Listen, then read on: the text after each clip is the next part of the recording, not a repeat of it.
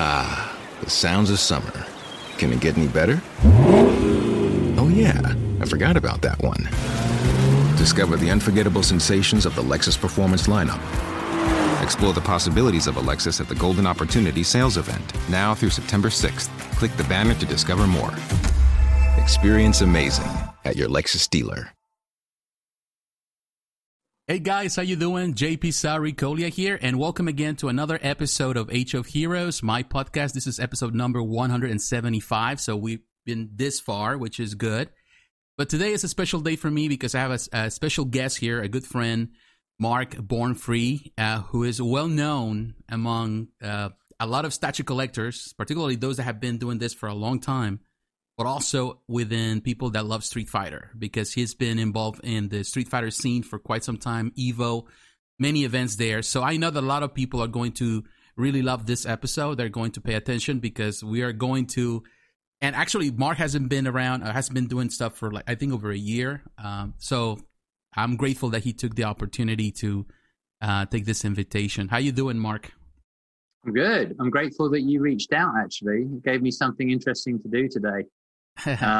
So yeah, I'm good. How are you doing? I'm doing pretty good. I'm doing good, and I'm really grateful. And I didn't think that you would take the invitation because you've been a bit quiet lately. But I'm really grateful, and I'm also thankful that I'm able to, in one way or another, to really help you out to kind of get out of that, slow movement that you've been lately, and to be able to produce content, because I think a lot of people always want to hear from you. But before we get into anything and let you introduce yourself, I want to also share something with the listeners and the viewers, because we're in YouTube, but also on the different platforms. I've been following Mark for a long time. I think since the beginning of his career here on YouTube.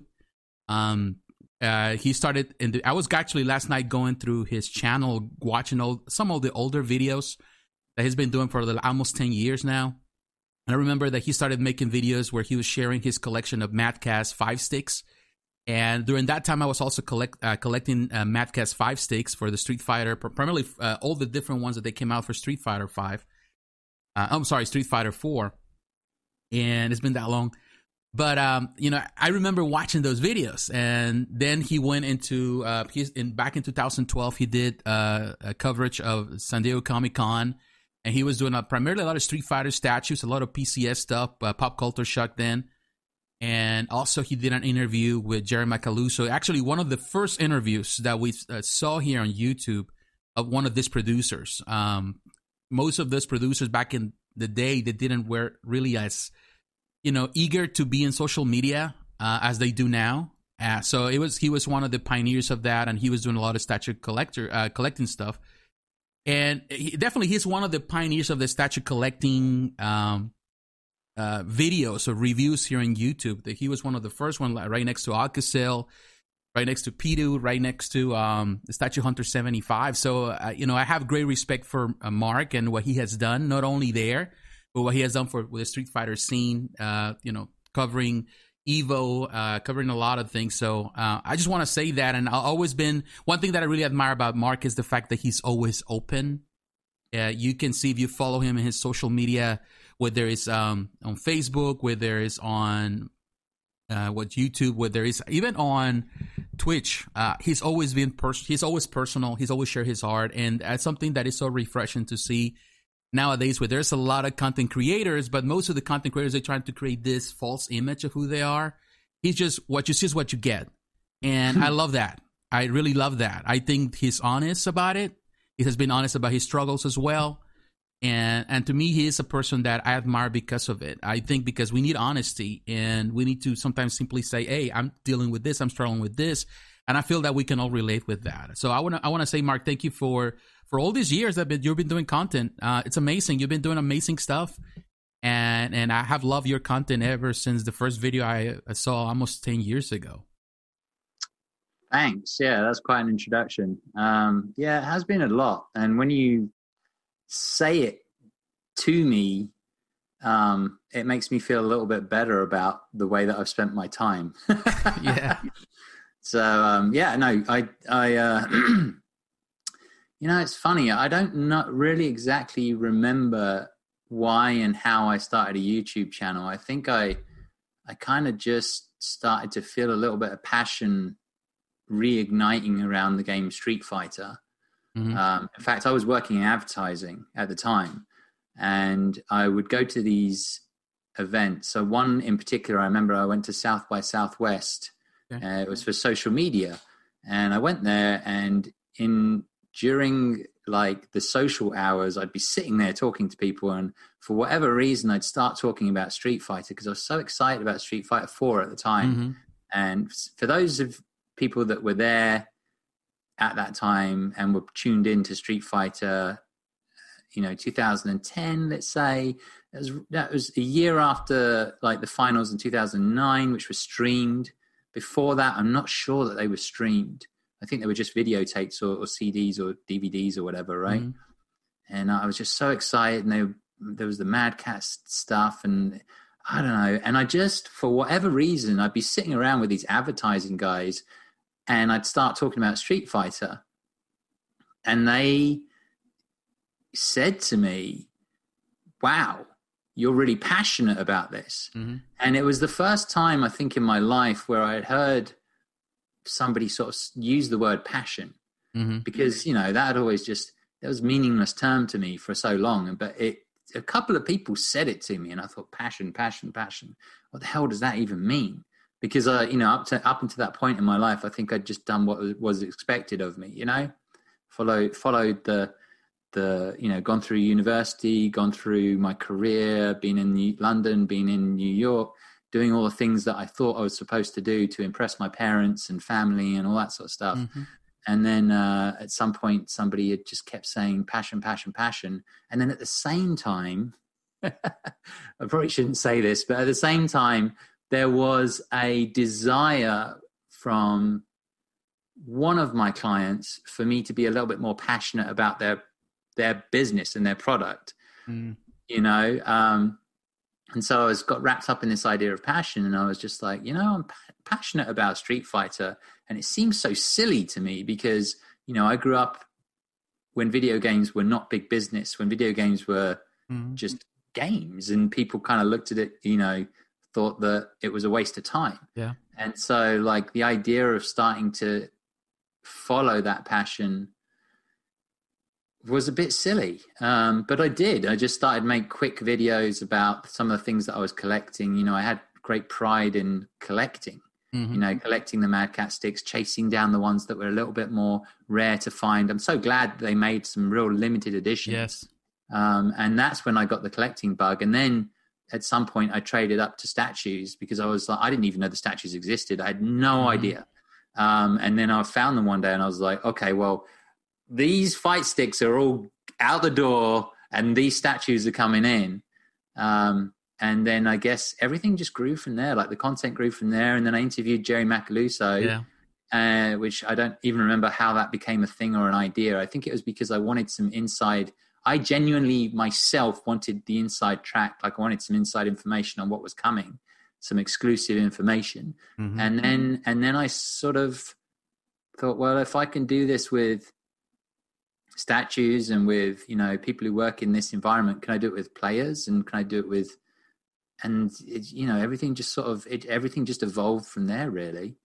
And I think the thing that people most know me most well for nowadays is interviews with players and personalities around the fighting game community. So, that's sort of where it went.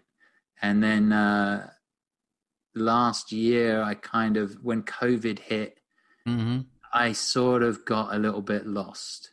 So I think I'm coming out of the other side of that sort of dip where I just was like, because I didn't, there was a lot of things that I really felt that the magic in my interviews came from being in a room with someone side by side, the chemistry, the just, there was something about it that I really thought made the interview special, traveling around, and that's why I traveled and did it.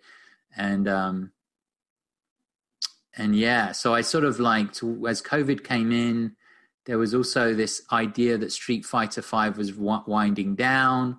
And of course, now it didn't, COVID changed everything. So all of a sudden, Street Fighter 6 got pushed back. Street Fighter 5 has a little bit of rejuvenation at the moment, which is really exciting. It is. But in that time period, I just, this last year or so, I've been a bit lost. And I've actually been doing something that you mentioned earlier, which is sold a lot of my statues. And it's really amazing how, us who sort of got into the statue game, I don't know how you felt about statues, but I always felt like I was only ever going to buy statues that retained or increased in value. And so it was always apart from it being a wonderful hobby and I was so excited to see the statues, it was also a sort of investment. Yes. So, what's kept me going over the last year or so has just been selling statues.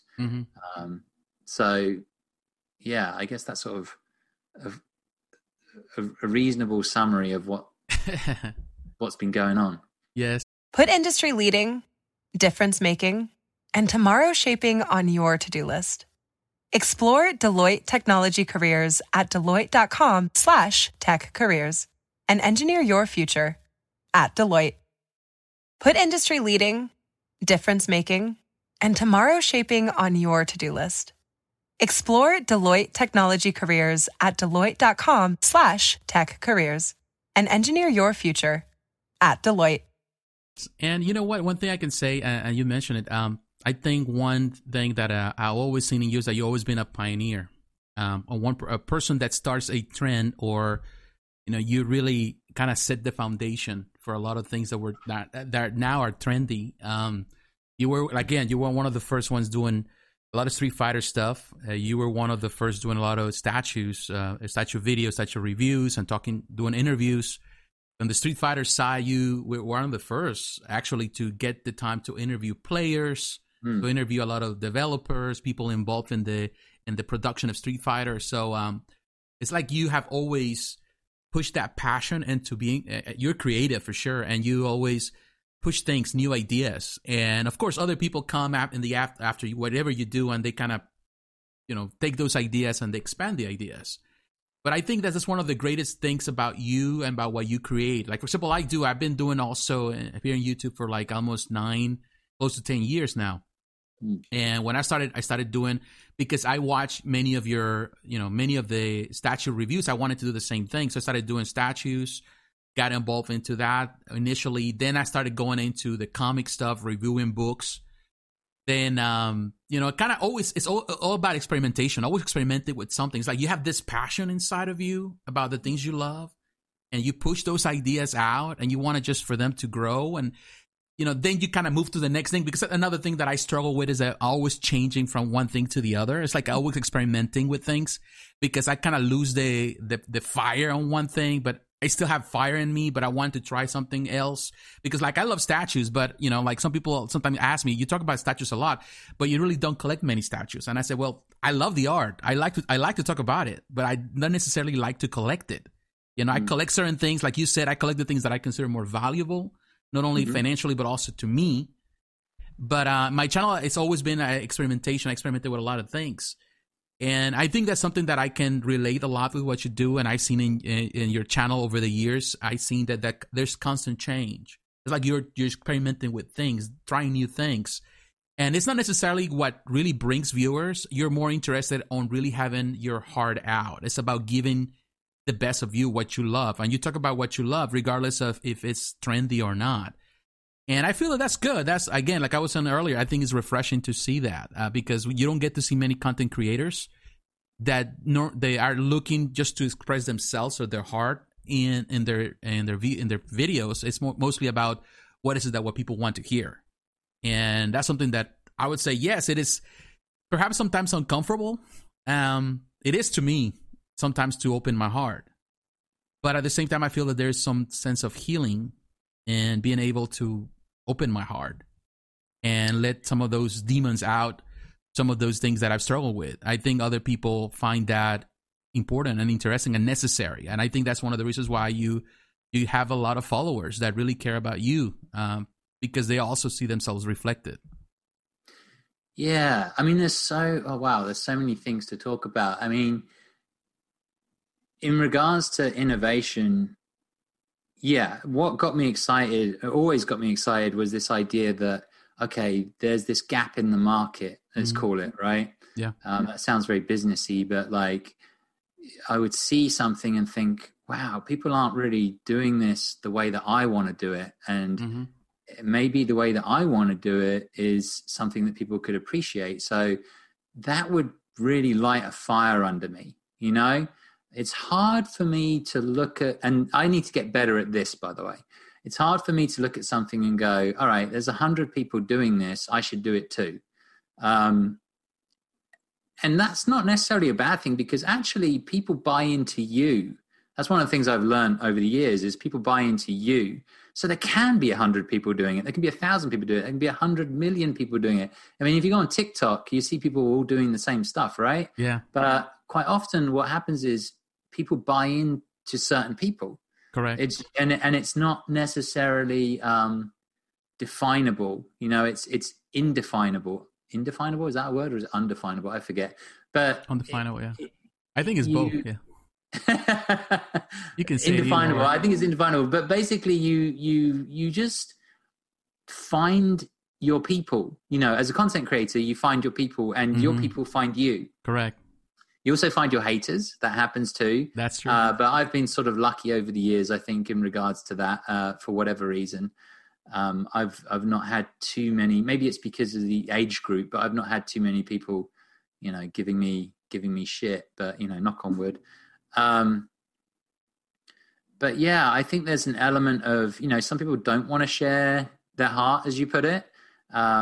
Some people do. I tend to have certain videos which are very specifically dedicated to me sort of sharing things.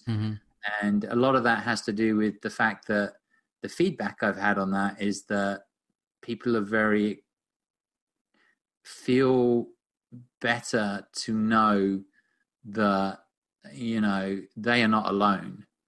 So it's not, whilst it is therapeutic to do it for yourself, it's sort of a win-win, because it's a little bit therapeutic to do it for yourself, to just get it out there.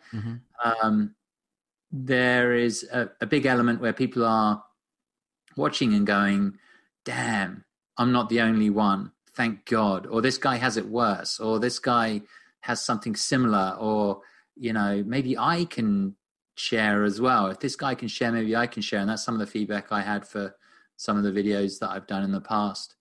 But the main thing in terms of, like, as you say, the sort of innovation has always been, okay, they're not doing this the way that I think they should do this. So let me put my spin on it, you know? Or, you know, the other aspect to it is that I always felt that there are a lot of good content creators out there, but they don't know how to market their content. They do nowadays, because it's just become a learned thing. So there's videos everywhere about how to market your content, right? Yeah. How to be on this platform and that platform and get it out there and what have you. But when I started, there wasn't, but I knew it from advertising, because I'd worked in social media and all of those things. I actually saw that we started to work with influencers. And the minute we started to work with influencers, I was looking at influencers and thinking, yo, that doesn't look like such a bad job. That kind of looks quite cool. And so I was also immediately interested by that. And, you know, a lot of the stuff that I did in the early days when I did the statue reviews, or the fight stick reviews, or fight stick collections, or what have you, one of the things that I would do is I would put it on as many platforms as I could. So I'd upload it to Statue Forum, right? Yeah. Something that we both know, you know, about, where there's an audience for it.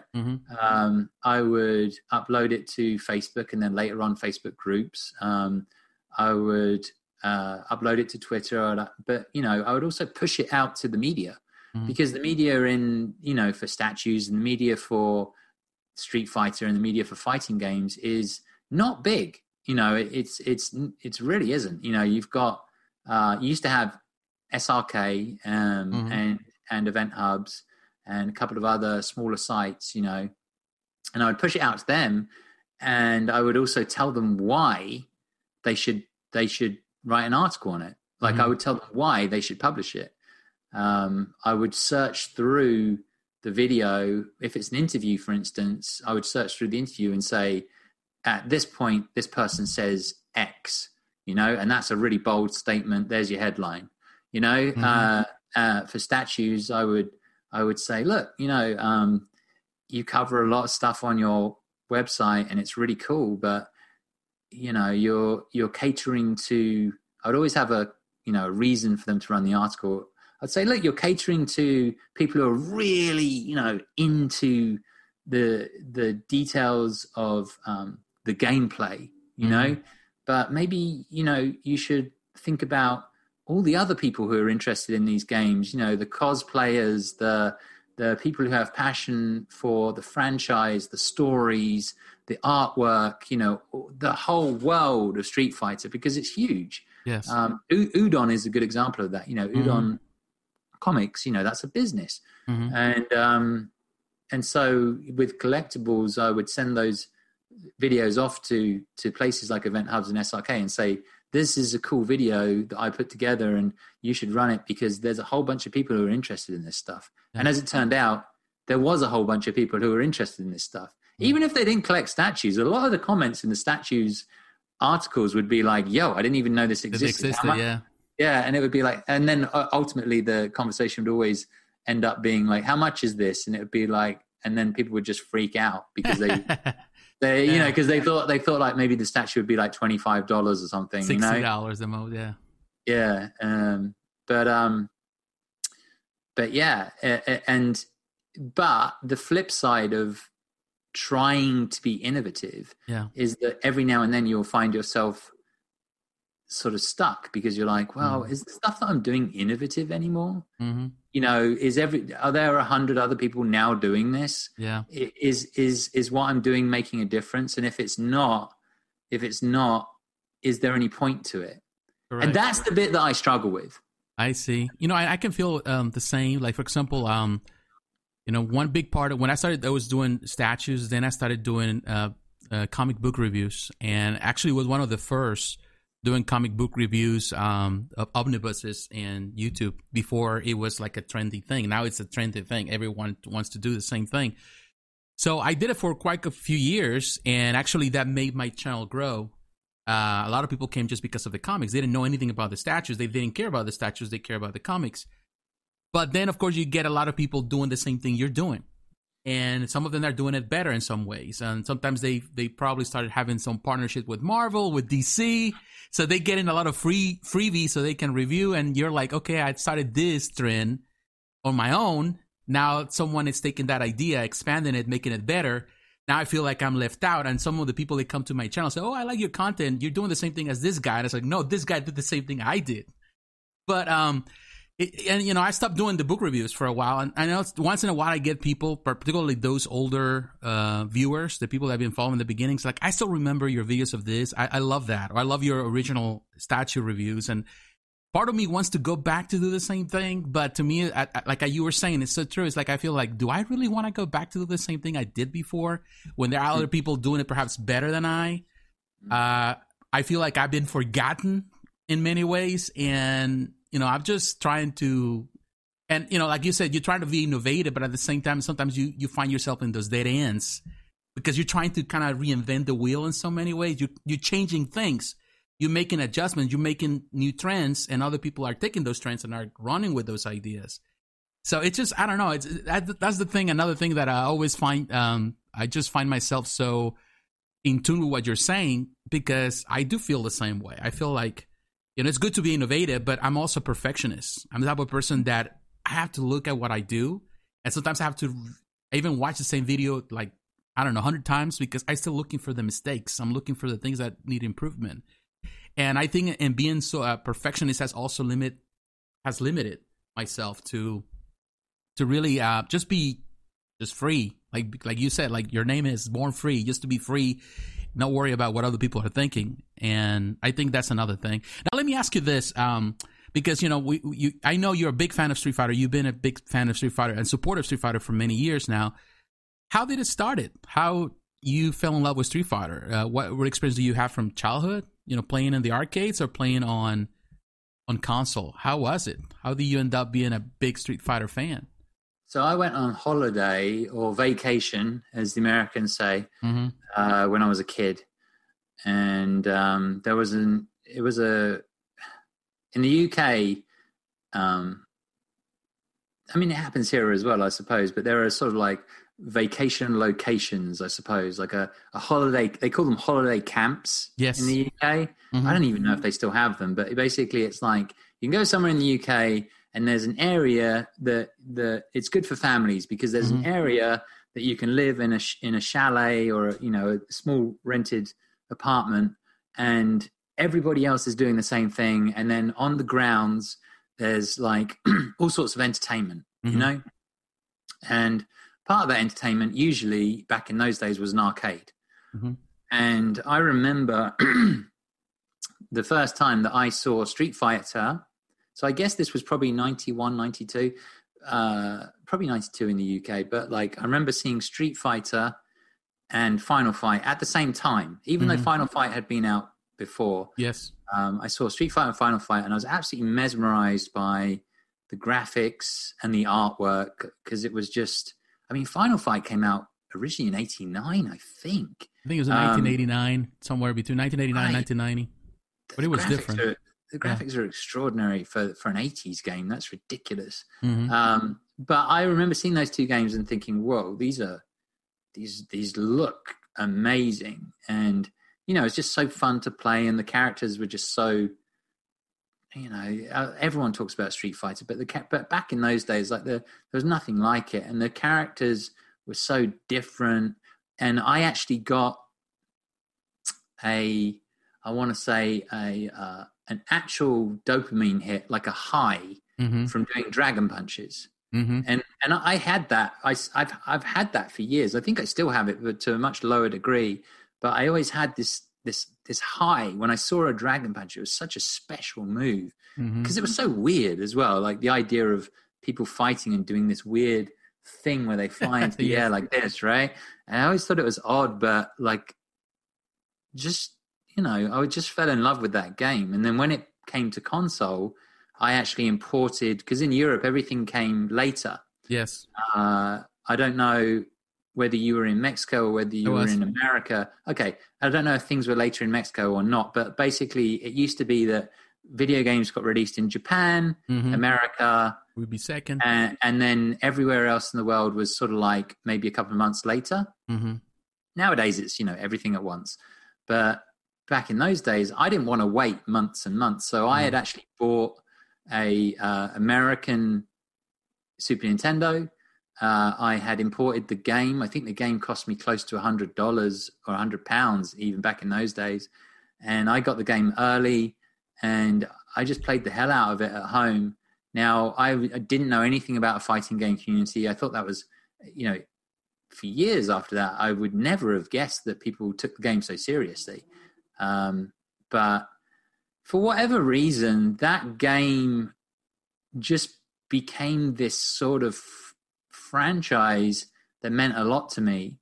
And even when I wasn't focused on it, it would reappear in my life. Yeah. It just wouldn't go away. So when I went to university in London, interestingly enough, one of the most hardcore fighting game arcades was right by my student union. And then when I moved on from university and went to a job, that job was, funnily enough, even closer to that arcade because it was all in the same little area. And, during my breaks times, I would never go with friends because none of my friends really cared much about it. Yeah. No. And I just would go to this arcade, and there was various versions of Street Fighter. At that point it was like there was Alpha 1, 2, 3, but maybe even Third Strike at some point, I'm sure. And I didn't know really anything about how to play those games on a sort of competitive level. I sometimes would sit down and watch people play the CPU and just be really good. But I just played them for fun. And some of the Marvel games came out, Street Fighter versus think it might be Street Fighter versus Marvel or something like that. Yes. And so this game was always around, and it was just something that I enjoyed doing for fun. And then I think, years and years later, when I was in America and I was in advertising, then all of a sudden Street Fighter 4 came out. Mm-hmm. And that was just such a special moment. But again, it was just like this game, for whatever reason, would reappear in my life.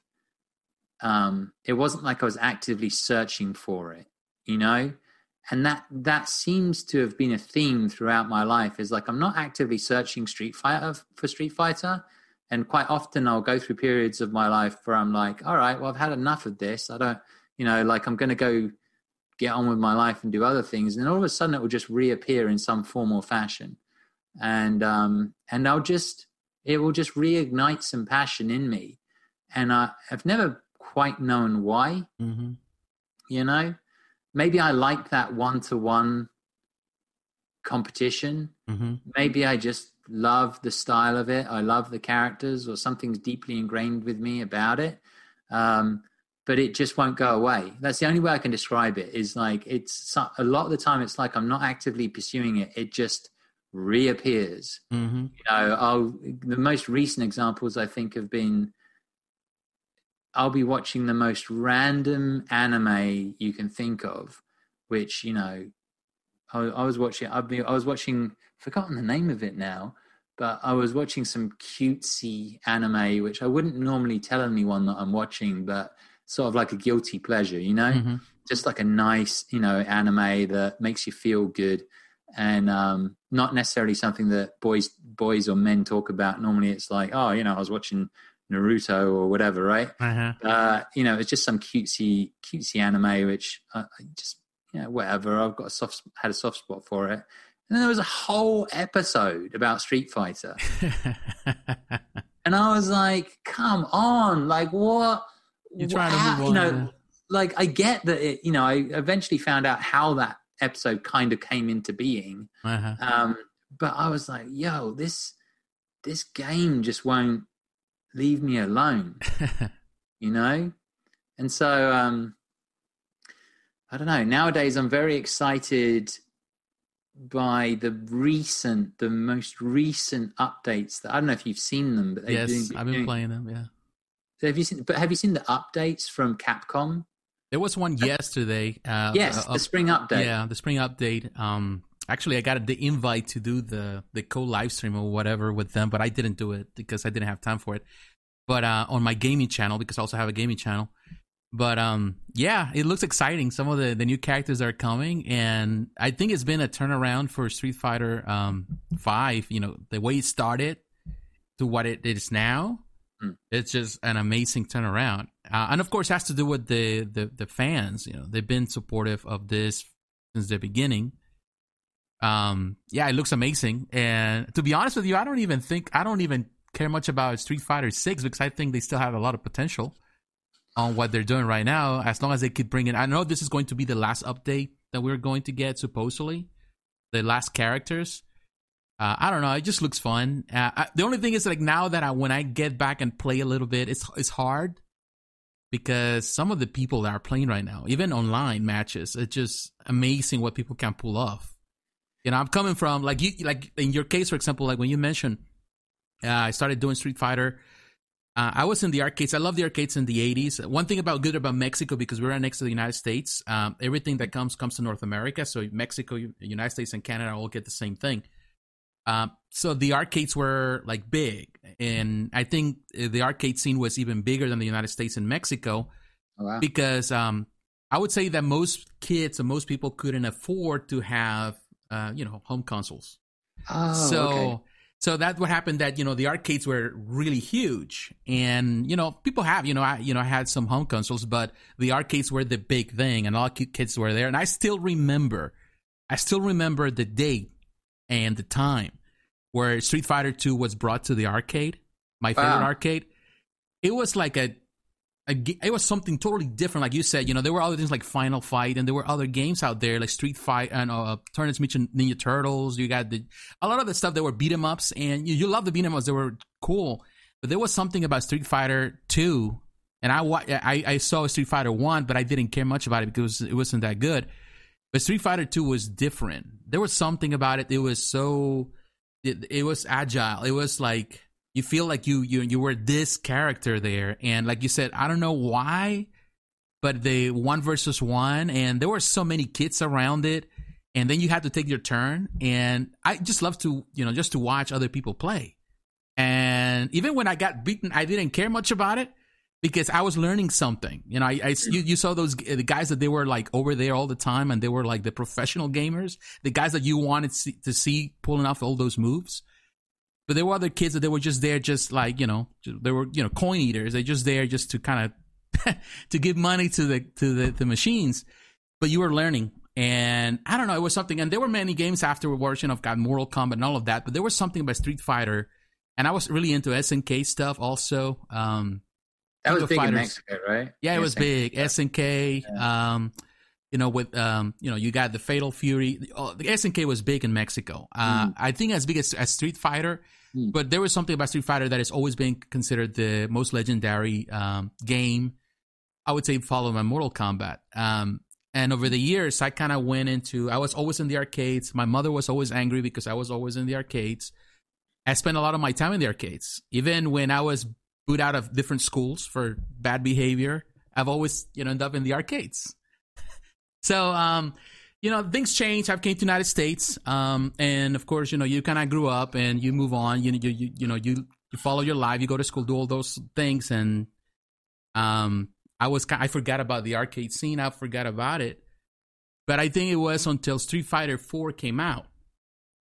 And that's the reason I was kind of watching your videos too originally. It was like, to me, it brought so many good memories of my childhood and my teenage years in the arcades. So I started playing. Actually, that's how I started just getting into, I even got myself a PlayStation 3 just to play before the game came out, because I wanted to play the game, because I was loving just all the information we had, all the videos and the trailers. And I don't know, it was something that I just fell in love with it. And it's like you said, it's something about Street Fighter that it's hard to pinpoint what is it that makes it so unique.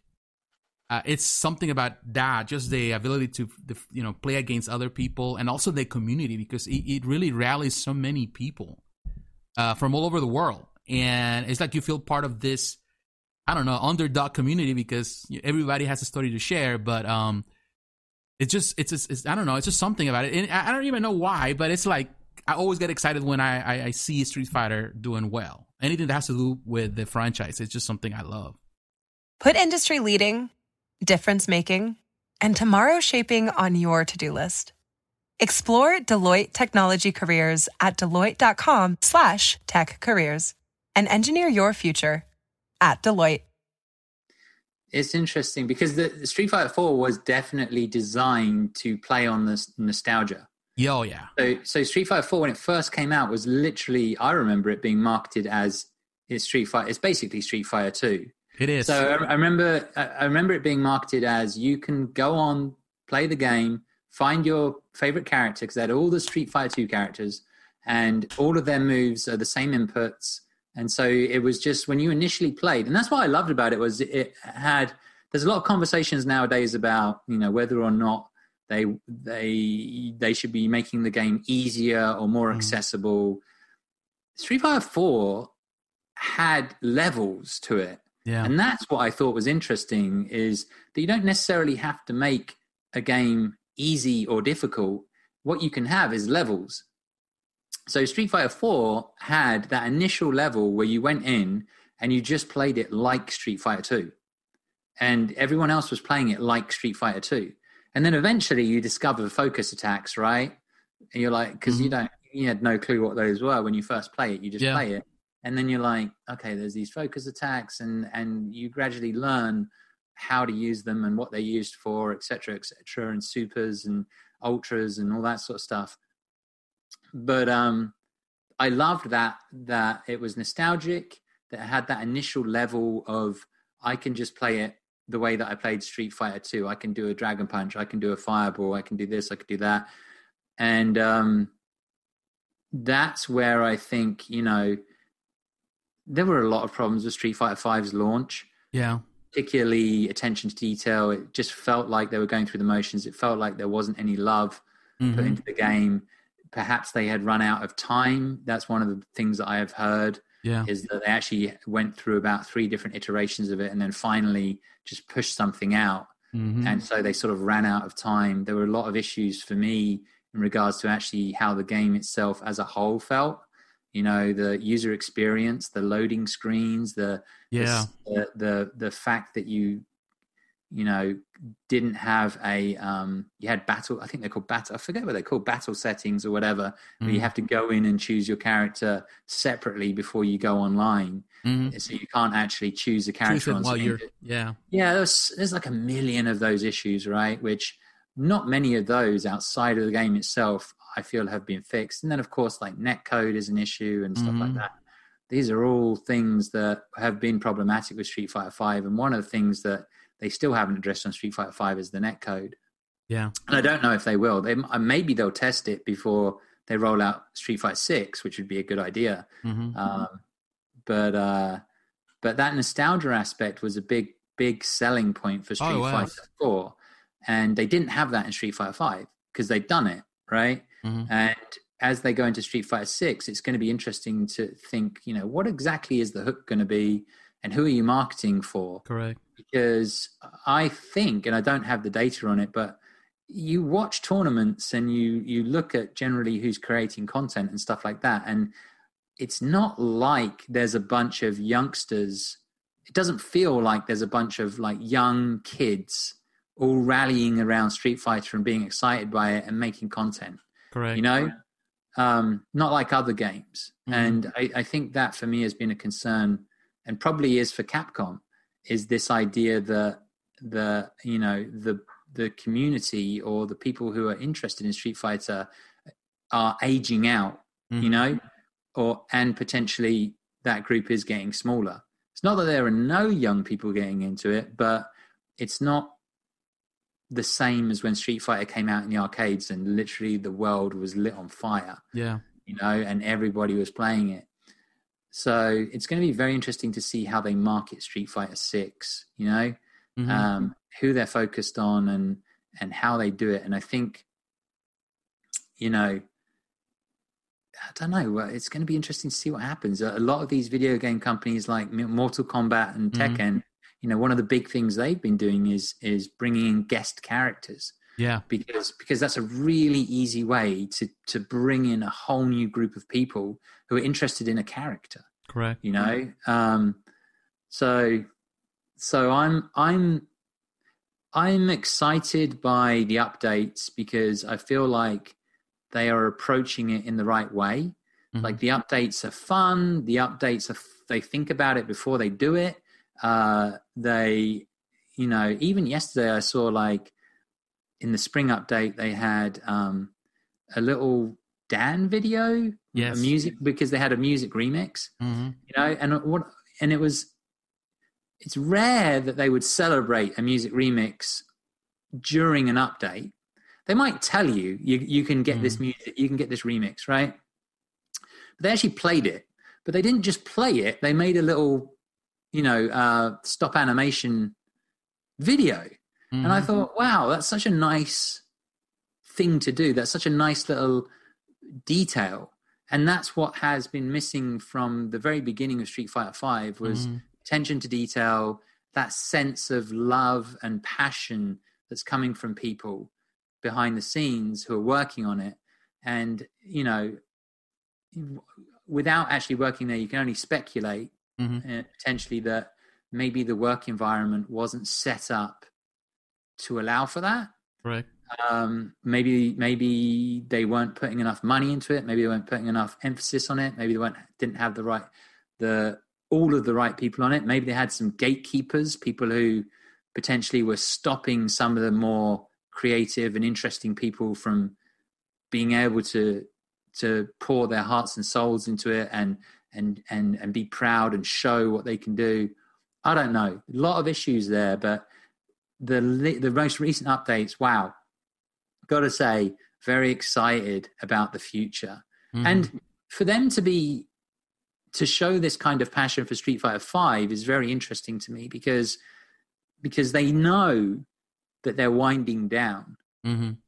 And so if they're showing this interest and passion for Street Fighter V, my God, I hope and pray that they're showing 10 times this kind of love and passion for Street Fighter 6. Yeah. You know, which I think they will. Anything new is so exciting. Mm-hmm. And I hope they've learned from the mistakes of the launch of Street Fighter V and then the launch of Marvel vs. Capcom, right? Yeah. Is it Marvel vs. Capcom? Well, Marvel 4, I suppose. What was it called? I've forgotten now. That's how forgettable that whole launch was. But that launch, I actually at the time had said, yo, Capcom will learn from their mistakes in Street Fighter V, and this Marvel game is going to be tremendous. Mm-hmm. And I was so wrong because I didn't know what was going on behind the scenes. I just didn't know what was going on behind the scenes, and still, don't. But clearly, not great things. And I think that they've made those changes now. Hopefully, we're starting to see some of that sort of fruit. Of that labor, that love, that passion. And I've really enjoyed the updates. There've been updates where it's like tangible stuff. Mm-hmm. It's not just an update that kind of is unplanned and is a little bit more focused on, I don't know, Ono, like being a superstar or whatever. It's a little bit more focused on, even the guys doing the update are much more focused on like, I want to show you this, I want to show you that. And I'm excited by that, I got to say. I think that what you're saying is so correct. You're right on that. And I think you see it also from your professional experience as a person that has been in advertisement. I think advertisement is a big part of the way a game is received from the get-go and how the game develops and evolves over time. And I think, like you were saying, like I think Street Fighter V was a wreck from the beginning, not only because it was not complete, but also because it wasn't properly advertised, or it wasn't advertised, or the message wasn't as clear for the people that actually want to invest their time into this game. And when you go through the history of gaming, you're going to notice that there are a lot of games out there. The biggest games in the history of gaming, all they have one thing in common, which is the advertisement. The hype prior to the game to be released was big. Mm-hmm. And you see that, for example, I see that with Battlefield, for example, Battlefield 3. Before it came out, it was a huge success because they had some of the most amazing trailers. They were talking about it. They were interviewing people. They were showcasing the work prior to the release. So when the game came out and it was a phenomenal game, everything was already hyped to that point. Also, like, and I know you've been playing, you were playing Warzone, for example, with Call of Duty. This last Call of Duty was a juggernaut. In this case, Call of Duty Warzone. No, not Warzone, but what is that? Black Ops, the last Black Ops. There's no Black Ops. No, the other one, I forget. Black Ops is the newest one, and it hasn't done well. But before Warzone came to be, Modern Warfare, I'm sorry. Modern Warfare, yeah. Yeah, I'm totally confused with both. But Modern Warfare, it was just the hype prior to the game coming out, and the hype over Warzone. All of that has really gathered a lot of people, the interest, and I feel that Street Fighter has missed that. They did that with Street Fighter 4 because Street Fighter 4, before it came out, as you know, the hype was real. People were interested. Like you said, it was the advertisements was crucial. It was about bringing the people that were invested into the original game, but also reaching out to the young generation, the people that really fell in love with the game. So I think it's important to do that. And like you said, I feel that they had missed the mark in like what they did with Marvel versus Capcom, the most recent one. They have done that with Street Fighter V.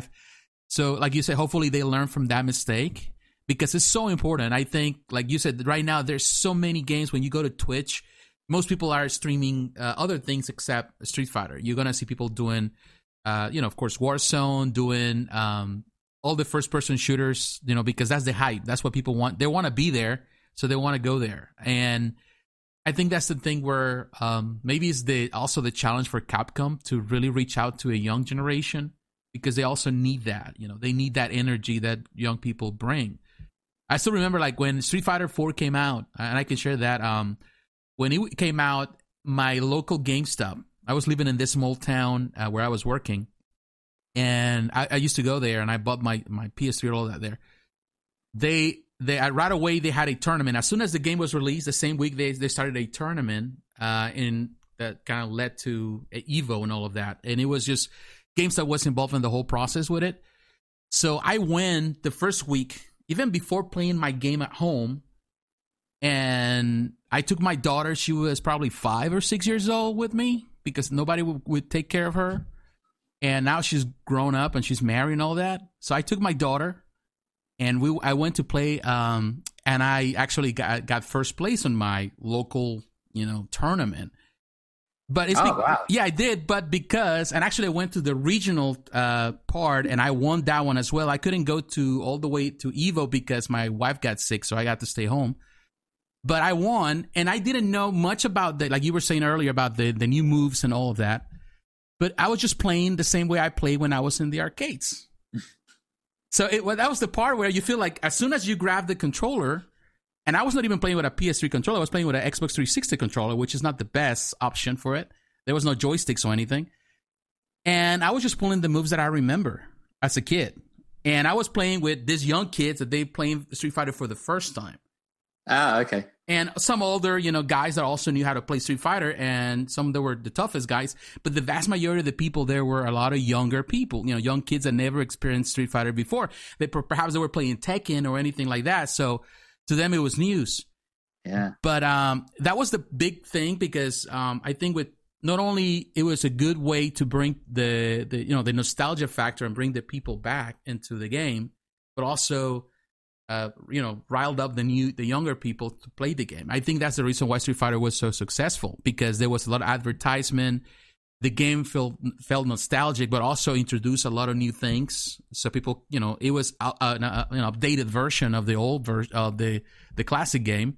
So I felt that was good. Now, when the Street Fighter V came out, it just felt like, in many ways, it felt like it lost its soul. I don't know. I played it. Then, of course, I've been playing lately the updates and all of that, and I feel that it's better now. But I still feel that there is something missing about the game. That is the soul and the spirit of the Street Fighter. And, of course, they had made it in many ways easier for newcomers to come, which I think is also another challenge of Street Fighter. Because as I remember, back in the arcade days, nobody told you about the moves. There was no way you can find out how to do it. You have to learn the hard way, which means that you have to play. And I feel that that's something that it's kind of missing, not only on a Street Fighter. I feel that all across the board, all the fighting games right now, a lot of the fighting games, they're making it so simpler, so easier for everyone to play that I don't think there is that sense of challenge. So you can play with it for a little bit, and then you get bored, and then you move on to the next thing. So you end up going to, to play Call of Duty because you feel that there's more challenge there, or any of those first-person shooters, because you feel like you're challenged there compared to what you do with fighting games now. Yeah,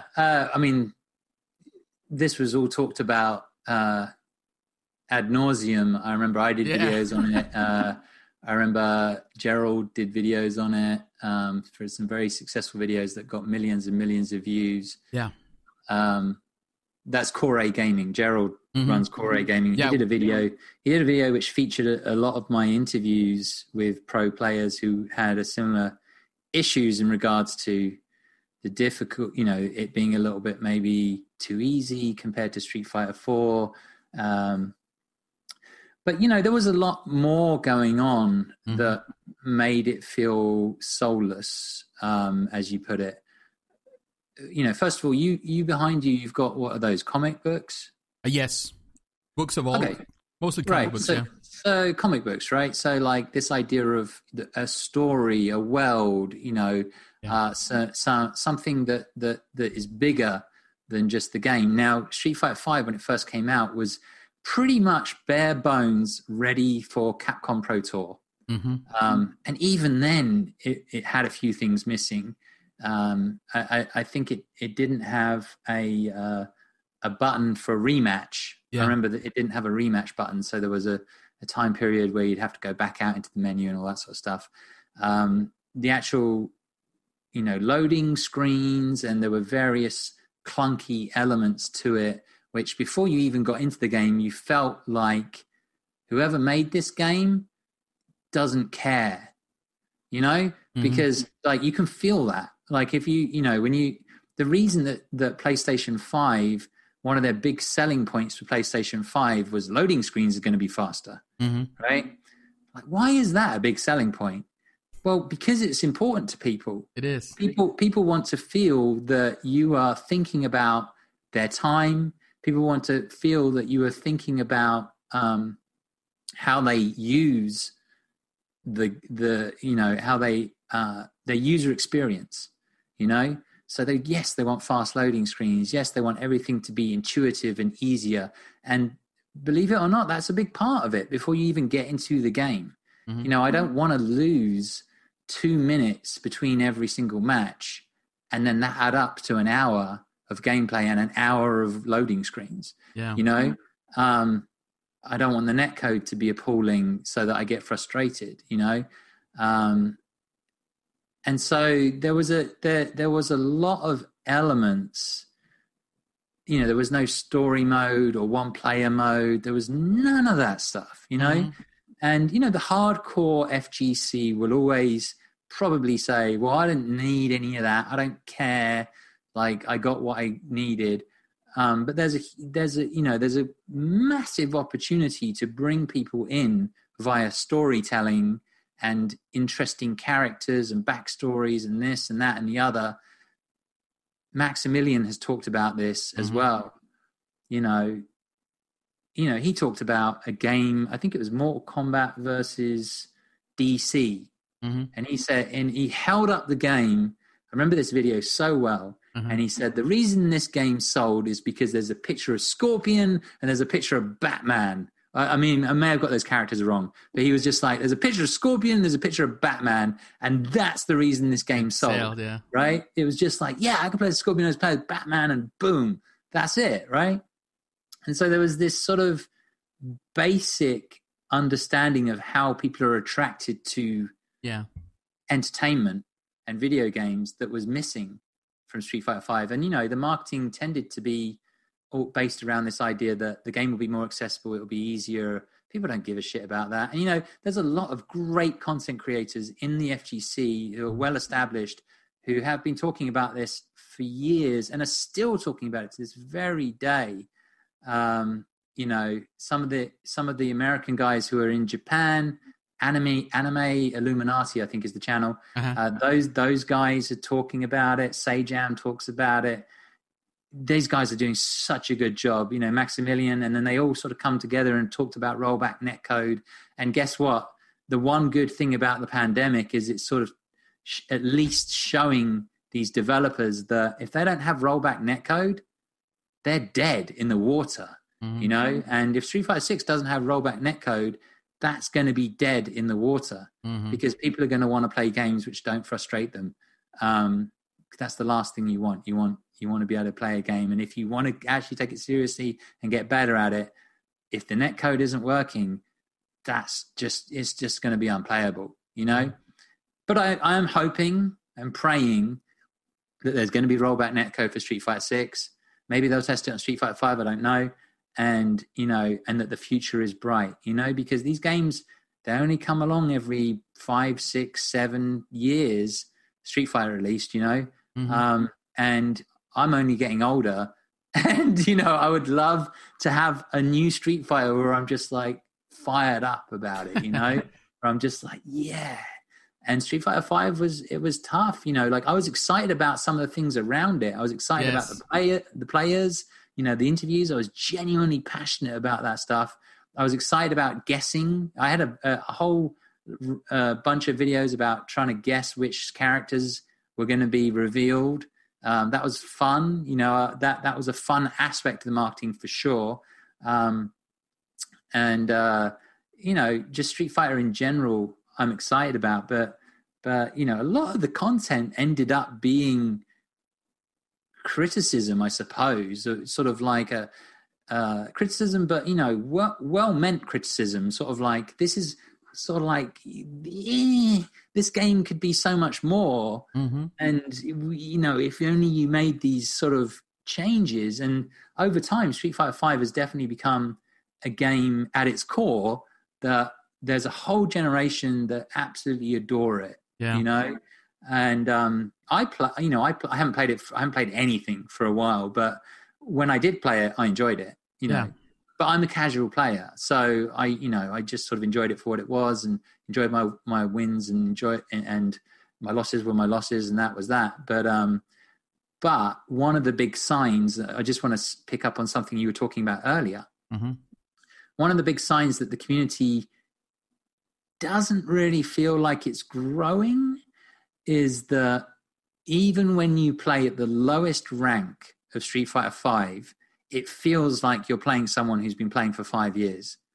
You know, like it feels like you feel like every single match is some, you know, what they call a sweaty, somebody Yes. who is a real tryhard. Uh-huh. You know, it doesn't feel like when you go into Street Fighter V and play against somebody else that other person is also new. You know, it feels like you're fighting a professional. At every level, like professional at their level. That you're like an Evo or something.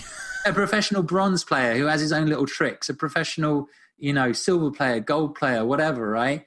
It feels like those guys have just been playing for years, and maybe they just have never really gotten through to silver or to gold or platinum or whatever, right? But it feels like they've been playing for a very long time.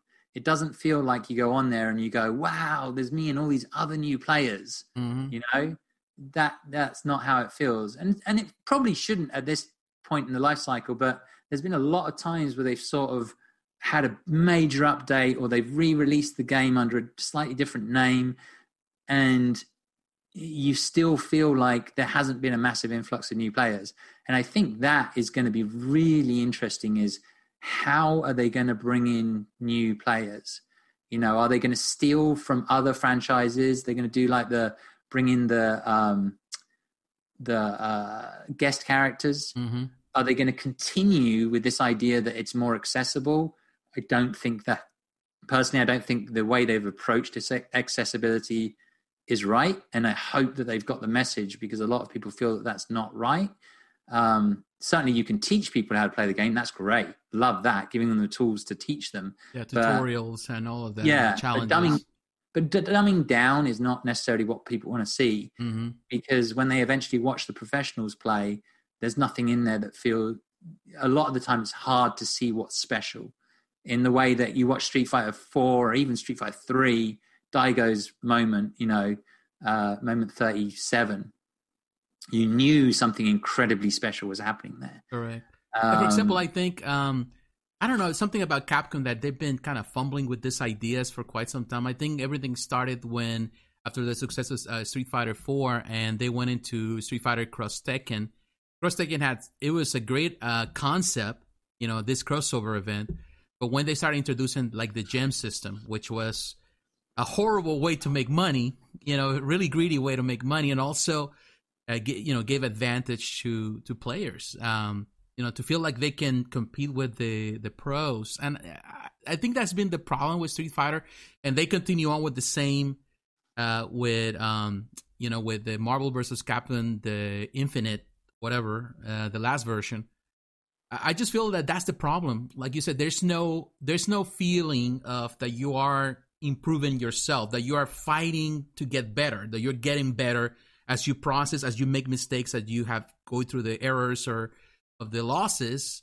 It feels like it's so easy to grab the game, and it's hard to be around something that is like that. Like, for example, like Call of Duty, it's a game that a lot of people love because it makes you angry. Call of Duty is a type of game that can make you angry. So angry that you will stick around for hours on end because you want to get better. Because you want to be like, I want to beat these guys. I want to be able not to, to die all the time. I want to be better at controlling this. I want to understand my weapons better, all of that. And I feel that that's the reason why people kind of gravitate around it so much, because it is infuriating. But at the same time, it kind of keeps you on your toes. You want to be the best. And I feel with Street Fighter, you like it. Like you said, the things that I have enjoyed about the Street Fighter 5 is just the characters, the design. I love that. But it gets to the point that it gets it has no soul. It's boring. You feel like, okay, there's no challenge here, so I move on with something else in my life. The challenge element is something that a portion of players are interested in. I think that there's a big group of players who only want to play Street Fighter for a month, right? There's just general video game players, right? Yeah. So they want to play stuff for like a month and have some fun and then move on to the next game, right? And I think that's where the big sales happen, right? Is when you can get people excited about a game. And I think a lot of that doesn't really have to do with, the hardcore group of people who are going to stick with it for years and years. There is also an element, and all of these elements should come together, but there is also an element of, I'm just excited to play as these characters. Yeah. I'm excited by this world. I'm excited by this franchise. There's a magic to it. There's something special about it. And this version of Ryu or this version of Chun-Li, I want to just get in and play it. I haven't played this for a while. And it's sort of, I think Street Fighter 4 sort of brought a bit of that magic, and that was a little bit missing in the marketing of Street Fighter 5. It got a little bit more functional. And I think it needs to be a little bit more magical. Like I said, like I'm looking at comic books behind you, and comic books are, that's about backstories. That's about characters. That's about the world that you're creating. And, a lot of people would disagree with me who are hardcore FGC, but I think if you want to bring people outside of the fighting game community, or maybe people who play other games, into Street Fighter, you have to make that world exciting. I don't necessarily have all the answers, and I'm sure they're working on it. I hope they are. But I don't think that just telling people this game's going to be easier than the last one is exciting. So I hope that they sort of flush things out and make it more exciting in the same way that they've made their updates more exciting, in the same way that in the spring update, they said, here's a remix of Dan's theme song, and we made a little stop video, which is kind of fun, and when you watch things like that, you just think, oh, that's kind of cool. I like, that's cute, that detail and all that. And it's like, I can buy into this. I can buy into this world. I think the developers care about this game. And if they care about it, I think I care about it, so but it is going to be interesting to see how they bring new players in, because they can't rely on nostalgia all the time. So do you think crossovers is a good way to bring people in? Like, do more crossovers or more guest appearances from other games?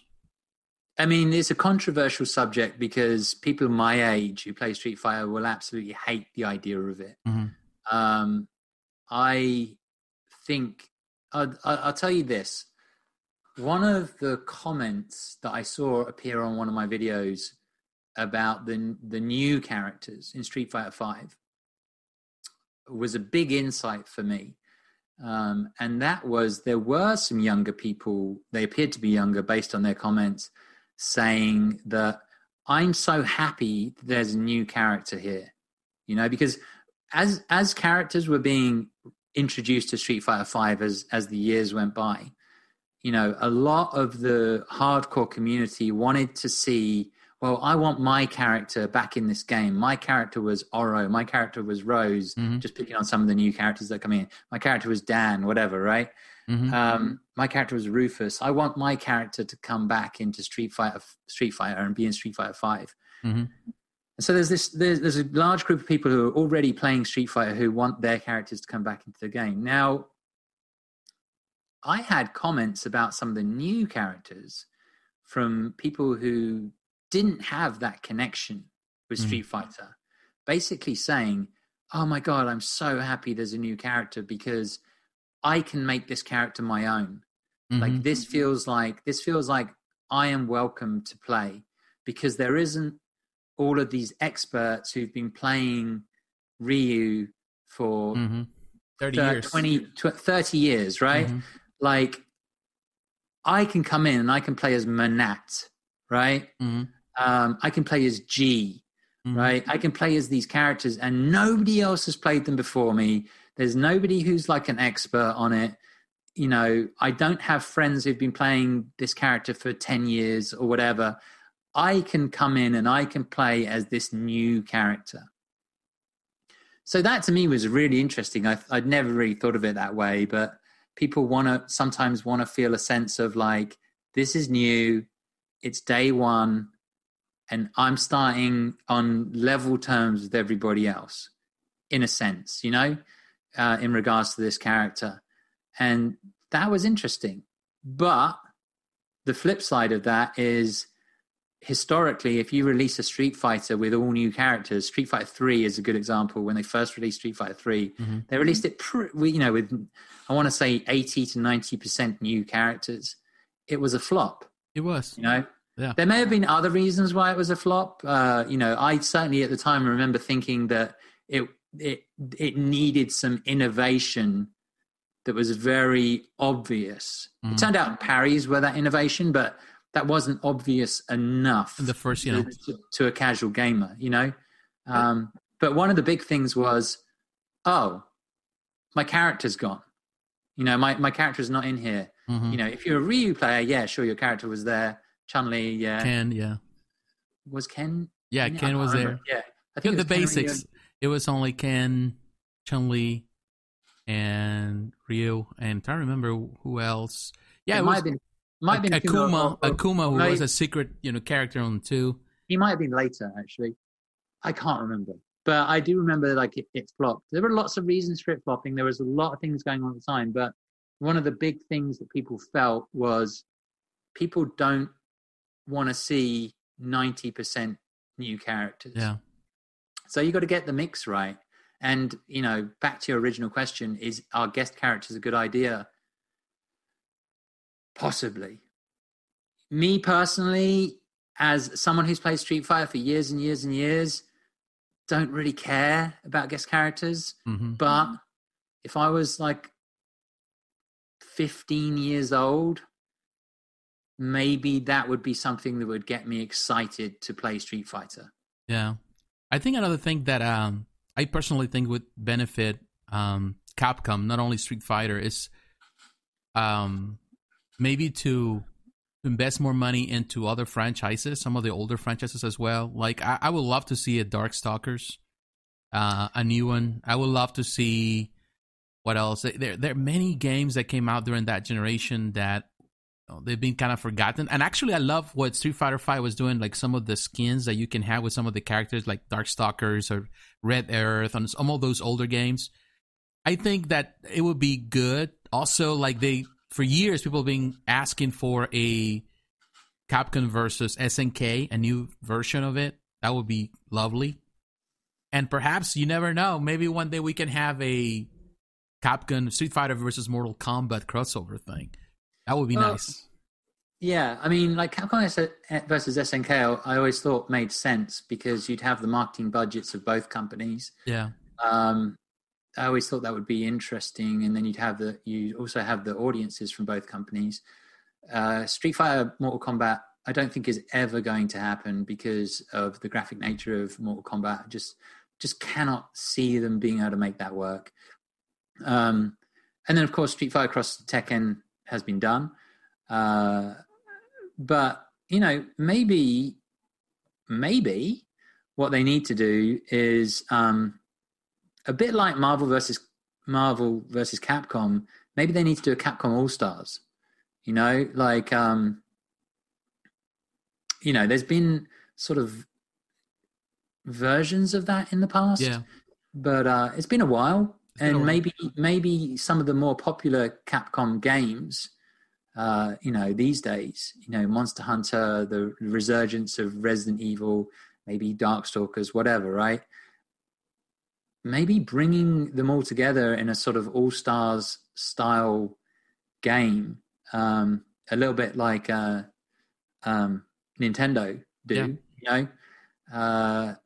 maybe that's something that they could pursue. I think it's always also good to give time between games.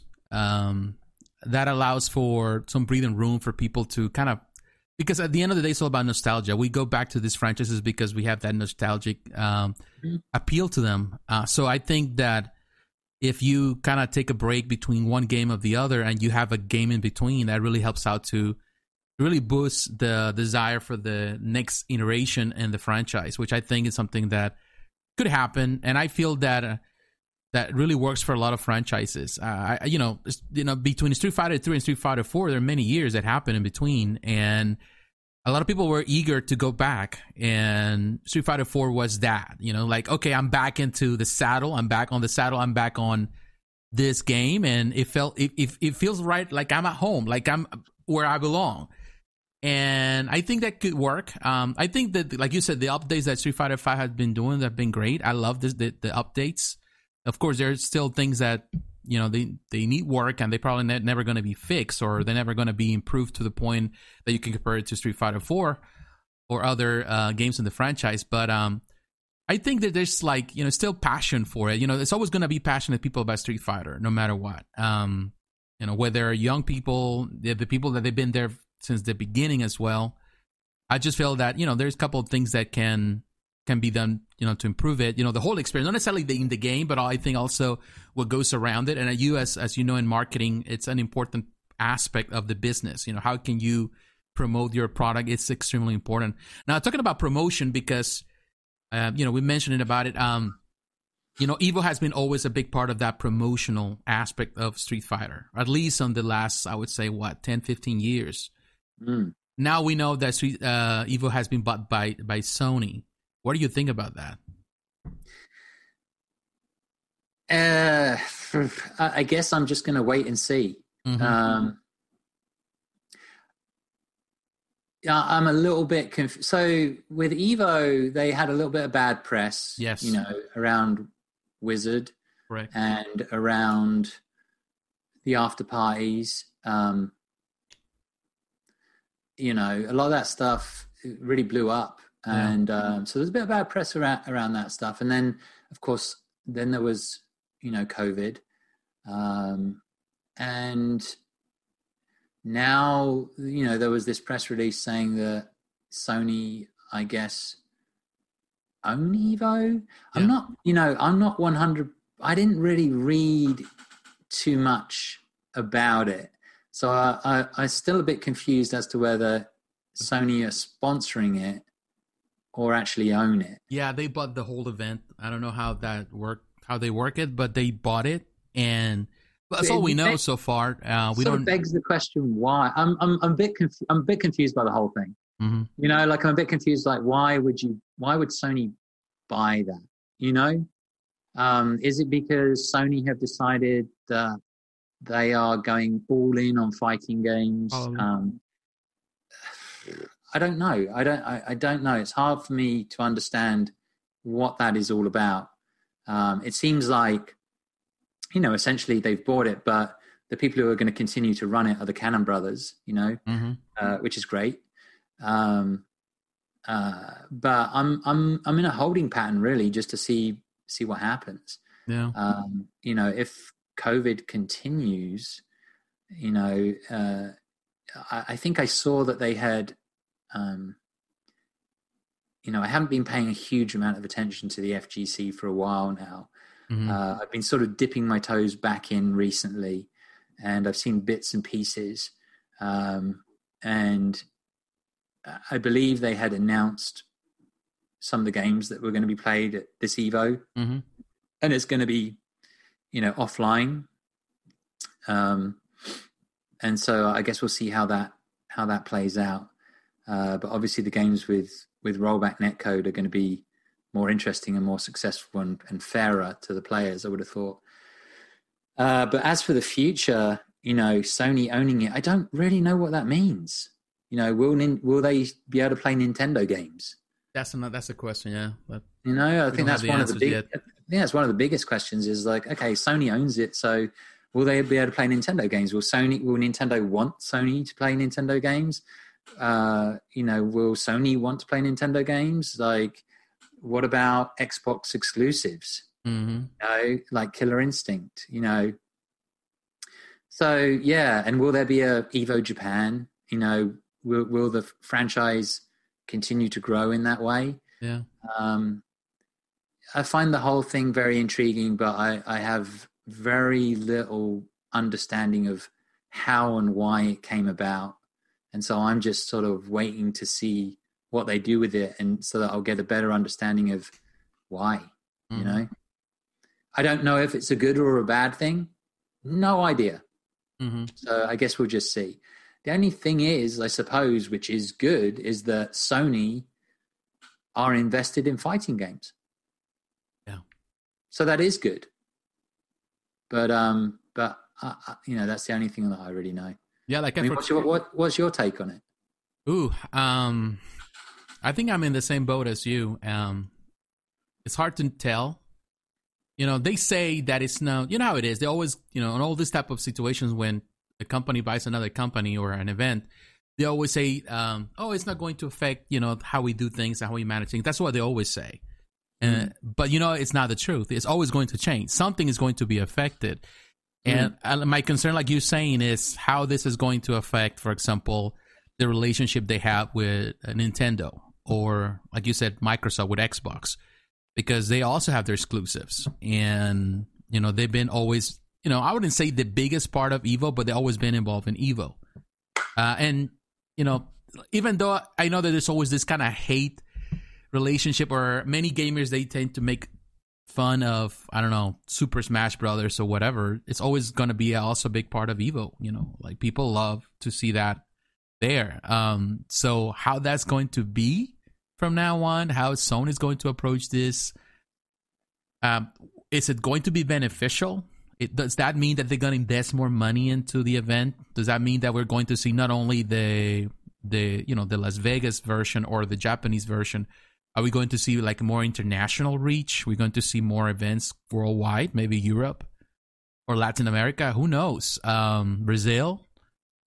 That's so that, you know, of course, you know, now with in the aftermath of COVID, while we're going through COVID, everything is going online, which is good and bad. It's good because it means that, you know, now people from around the world can participate easily instead of just coming to the event in person.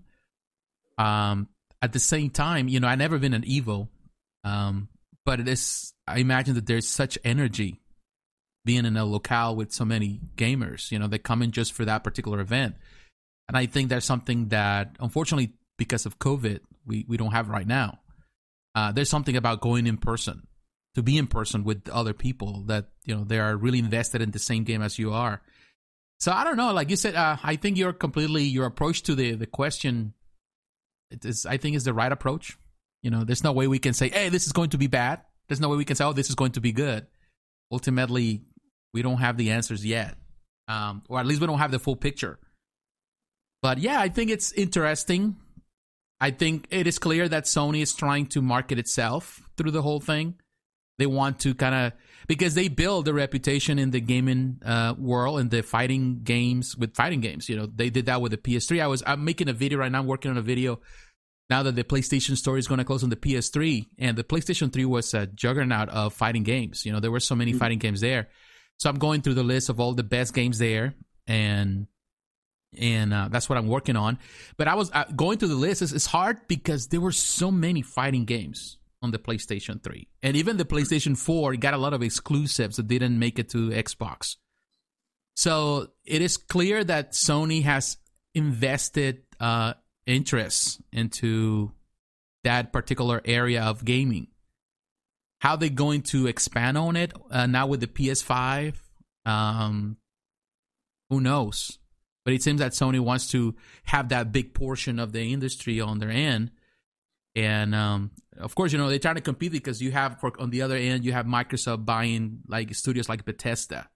So they're trying to rile up into the franchises they know. Like Xbox is, now they have this reach on all the Bethesda products and other studios. So I think on this end, I think Sony's just reaching out to the gamers that have been always involved with the, in this case with the consoles, the Sony consoles, because of the fighting gaming franchises.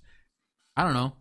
Maybe I just long answer to your question too, but I don't know. It's interesting. I think we just have to wait and see. Yeah, no, I agree. I totally agree. I don't think there's anything else to really say on that subject because, wait and see. Let's see what happens. Hopefully it's good. Now, let me ask you this. Are you, well, right now it's hard to tell because there's not many events coming our way. And I know you love to go to EVO. Are you still planning to go to some of these events, or as soon as they open up, or are you planning to do any of that, to go into tournaments and stuff? Yeah, it's interesting question because I'm at a strange crossroads, I suppose. You know, for me personally, you know, I have to figure out what's next. You know, and there's a part of me for sure that is feeling a pull back into the FGC, is feeling like, you know, there's so many interviews that I never did and I really want to do. And there's so many other various bits of content that I really want to do. But, you know, it's also, it's tough. You know, it's tough making all of that content, the time that it makes to do all that content. And also, you know, trying to keep yourself afloat financially is tough. And, you know, I definitely, as COVID came in and the tournaments stopped and it all went offline and Street Fighter looked like it was winding down, there was just a point where I sort of started to lose interest and started to, you know, actually I got really interested in Warzone and COD, because Call of Duty and Modern Warfare in particular were big parts of my gaming history. So I got into that stuff. Would I like to go to tournaments and see people face to face? God, yeah, I'd absolutely love that. Absolutely love that. There's nothing quite like it. Being at those big tournaments, you know, they're like Comic-Con, you know, these days. You know, they're just big events. They're wonderful. You see so many people, whether it be meeting new people that you've never met before, whether it be seeing people who produce content or players that you've never met before and you meet for the first time, whether it be seeing people that you know, that you have met before. Just a wonderful experience, you know, part of the reason, not all of it. There was lots of reasons why I did interviews, but one of the reasons I did interviews was because I was so intrigued by people, you know, particularly people in fighting games. And because, you know, I love fighting games, but I've never been good at fighting games. Not great, you know? And I've always been in awe of people who are, and in awe of people who, you know, do make some of the content, and just some of the people who have the brains that they have, you know? And so, you know, the opportunity to go to those events is a wonderful thing. When that's going to happen again, I don't know, obviously because of COVID. But yeah, when that time comes, I would love to. Yeah.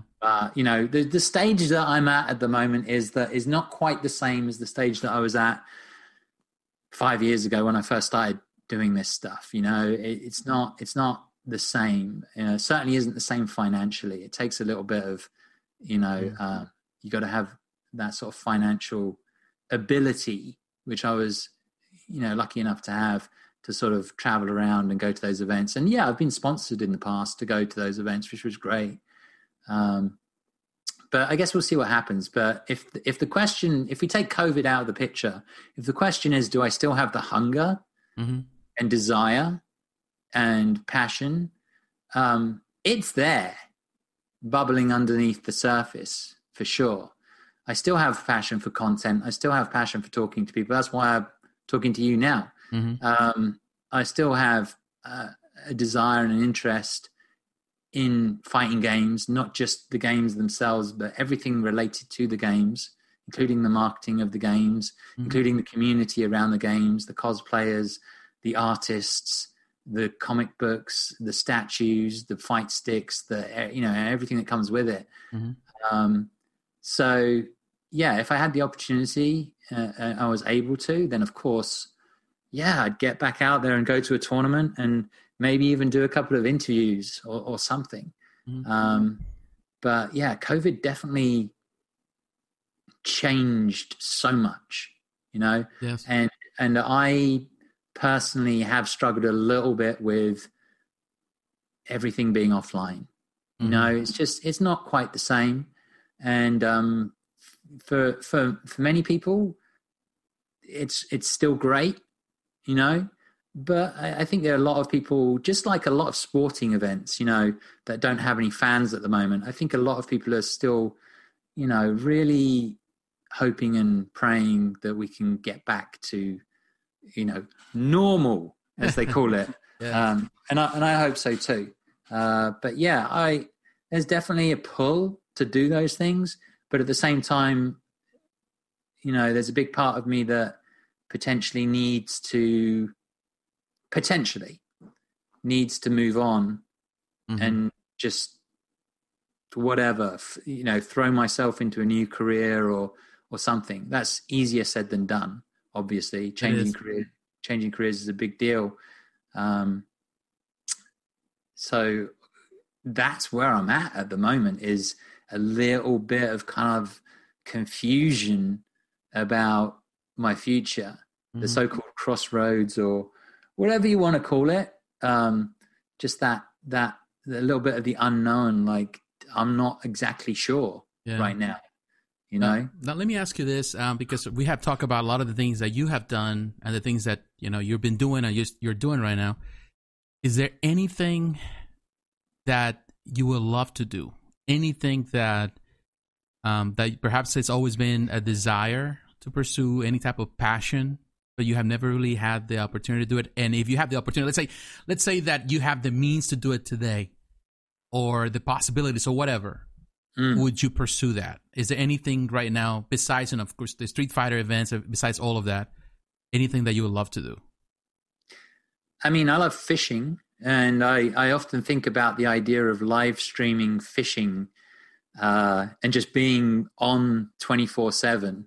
And it's just so it'd be so weird. If you're not into fishing, you wouldn't really understand it. But like the idea of fishing in the UK, carp fishing, but that's something else entirely, and very hard to wrap your head around if you haven't done it. But it would be, you know, a live stream in nature, and there'd be lots of periods of downtime before there'd be periods of excitement. But I don't know, that one's something I think about sometimes. But I think in regards to content, or maybe the fighting game community, or video games, or maybe even broader than that, maybe like sometimes I think about taking my interviews and broadening them to include, I don't know, like voice actors in anime, or, you know, broader than that, you know, some of these gurus who specialize in various things that potentially can help improve your life or think about life in a different way.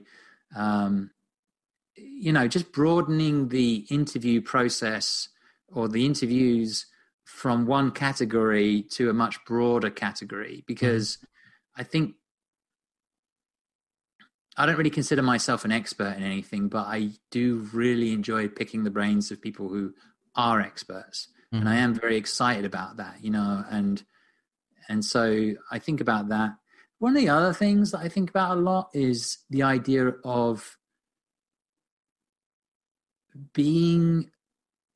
working with other people.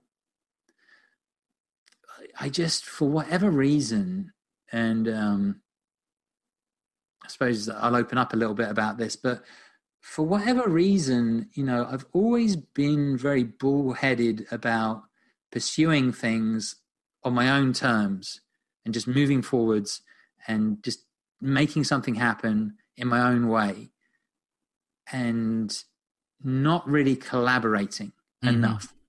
I have collaborated in the past, but not enough. I would love, for instance, to sort of do more collaborations with people with content, you know, whether it be like a partnership or a group of people.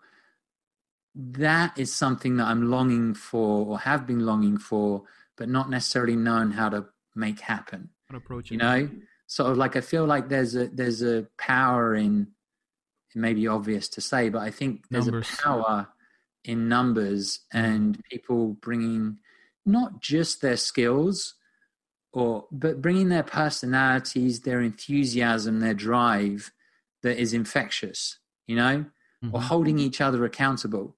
And I think that's probably one of the things that me as a content creator, I've always found that everything is just sort of me on my own doing my thing. Even my interviews, you can see it, right? I'm the cameraman, I'm the sound guy, I'm the editor, I'm the marketer, I'm the guy I'm the one-stop shop, and I do everything. Yes. And it's whilst sometimes that feels quite empowering to do everything your own way, it's also a little bit lonely, and it's also a little bit hard sometimes to push yourself, because I feel like you can push yourself only so much, and sometimes when there are periods where you are finding it hard to get up and do what needs to be done, it would be so much more helpful if, dream scenario, right, is me living in an apartment with a bunch of people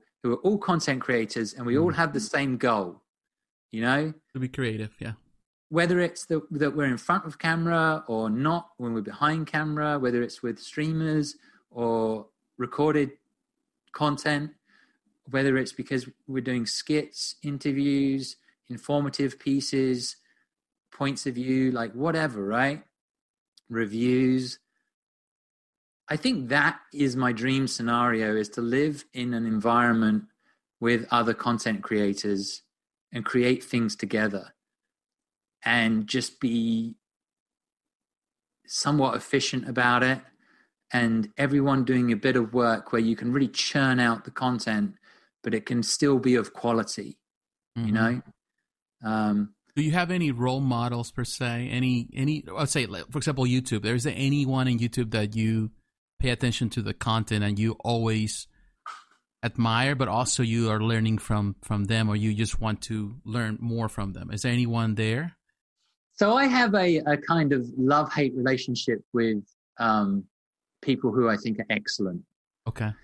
So this is rather revealing, but I have a tendency to think, wow, this person is amazing, like really good. I love them, And then there's this other half of me who goes, God, I'm so jealous. Like I could be doing that. I swear I could be doing that. Why aren't I doing that? Oh my God, they're doing it and I'm not doing it, but they're doing it better than I would do it. And all this, yes. a lot of voices in my head, I suppose. But yeah, there's people out there. I don't follow them religiously. But I'll catch them every now and then. And I just, their work is just quality, and they've got really good, they've got a really good head on their shoulders. I like the commentators. When I say commentator, some of them are actually commentators, but I like their commentary on the FGC. Yeah. So like Sajam, I've met Sajam a number of times, and he's just a cool guy with a good head on his shoulders. Brian F is another one, cool guy, very smart, good head on his shoulders. I think I was the first person to interview Brian F, actually. Possibly, I'm not 100% sure. Obama, the guys over at Anime Illuminati. Who else? I hate to miss out names. Maximilian, obviously. Yeah. Maximilian is one of the people, and Sajam too, but more Maximilian probably for specifically understanding the casual player. Because Maximilian clearly doesn't just have the hardcore FGC following him. He has millions of people, a million subscribers, right? Millions of people who are subscribed, and they're not all hardcore FGC. They're just people who are kind of interested in video games probably, and kind of think fighting games are kind of cool, but they're not invested in the way that the FGC is invested, Yeah. So there's a lot of those guys who are entertainers, but also have a perspective that they've thought about for a long time, and are not only expressing that, but also having I want to say nowadays, having a fundamental impact on the fighting game community. There's no doubt in my mind that Sajam, Maximilian, Obama, all those guys who talked about rollback netcode at the same time just made the whole community focused on that one thing, right? And then when the whole community was focused on this one thing, you better believe that the developers started to listen. Yeah. And that's been one of the hardest things for us as a community, is to get the developers to listen. And, you know, developers shouldn't listen to everything we say, because half of it, you know, we don't know what we're talking about. But and they have the data, they have the inside track on what's actually going on. But the rollback netcode thing, you know, you're seeing, I think it's Strive that has the rollback netcode, Guilty Gear Strive. You are seeing these developers realize the importance of that in the rest of the world. You know, Japan is a small country, so rollback netcode is not such a big deal, because they're all very close together and they've got very good internet. Correct. But rollback netcode is extraordinarily important. So I guess the people that, you know, and I've probably missed out a whole bunch of them, right? The people that I'm very excited to watch are usually those people that have something important to say, whereby they want to influence the future of the FGC and fighting games in a good way, you know? So some of those guys are the guys that I will catch on, usually on YouTube. I'm not a huge stream monster for whatever reason. I don't know why. I think YouTube has always, you know, been my thing in regards to being able to watch things when I want to watch them, as opposed to and I say this as a streamer. You know, I think stream monsters are wonderful, and thank God for them. But me personally, I'm not. I think I prefer to see things on my own time. Yeah. And snippets and move around and this and that and the other. So I don't know. Does that answer your question? No, yeah, it does. Yeah, I totally see that. And now let me ask you, I know that right now you're, like you said, you're in Crossroads. Any plans that you have, any idea where the future is going to be for you, for your YouTube channel, for the Twitch channel? Do you have any idea where everything is going, or at least have anything that you would like to pursue? You want to continue on what you're doing right now with Street Fighter, or you have questions about it? Dude, it's the biggest thing right now for me. Like, it's the biggest thing it's the scariest, one of the scariest moments of my life is right now. Because I don't know the answer. I'm sort of looking for a sign, you know? Yeah. So I'm like this with the universe. I'm like, come on, just give me a sign, you know? They say that too many options is a bad thing, you know? Like you sort of get confused about, and you don't appreciate any of the things, any of the options, because you have too many. Right now, all I can say is I've done advertising. I'm in America for now. And I've done, you know, some content creation with the FGC. And now it's sort of like, well, what's next? How do I leverage what I have and move into something new? You know, is content creation realistic? You know, is it a part-time job with content creation? And how long can you keep doing that? You know, I'm not getting any younger, you know. Is it like, oh, Mark, you need to go back into a career of some type, you know, a marketing firm or advertising or something of that type, maybe even media, you know, and pursue a career, get your, you know, in America, you know, you kind of need that health insurance and, yes, you know, the all the little, you know, dental insurance and you know, a pension or 401k or whatever, and all that stuff that you're supposed to have, you know, which makes sense. So, you know, short answer is I'm not sure right now. And I'm talking, I figured that I'm running out of money. That's not something that people like to talk about, but it's true. And it's like, will I end up back in the UK? Will I continue in America? I don't know. All these questions for me are just like, I don't have an answer to them. And I'm one of the things that I've decided to do is reach out to friends and just talk, and just try to figure out next steps. That's right. So it's definitely a scary moment for me because I'm not clear and I don't have that sort of direction, that sort of passion for one thing, which is going, you 100% should be chasing this, sometimes a passion reveals itself to you and you just go, whoa, I'm so excited about this. I just need to pursue this and we'll see what happens. But that hasn't happened recently. And I don't think this is an uncommon feeling, Yes. I think there are a lot of people out there who feel this. I am lucky enough to have had those moments in my life where I go, yep, I need to be doing this. And this is fulfilling.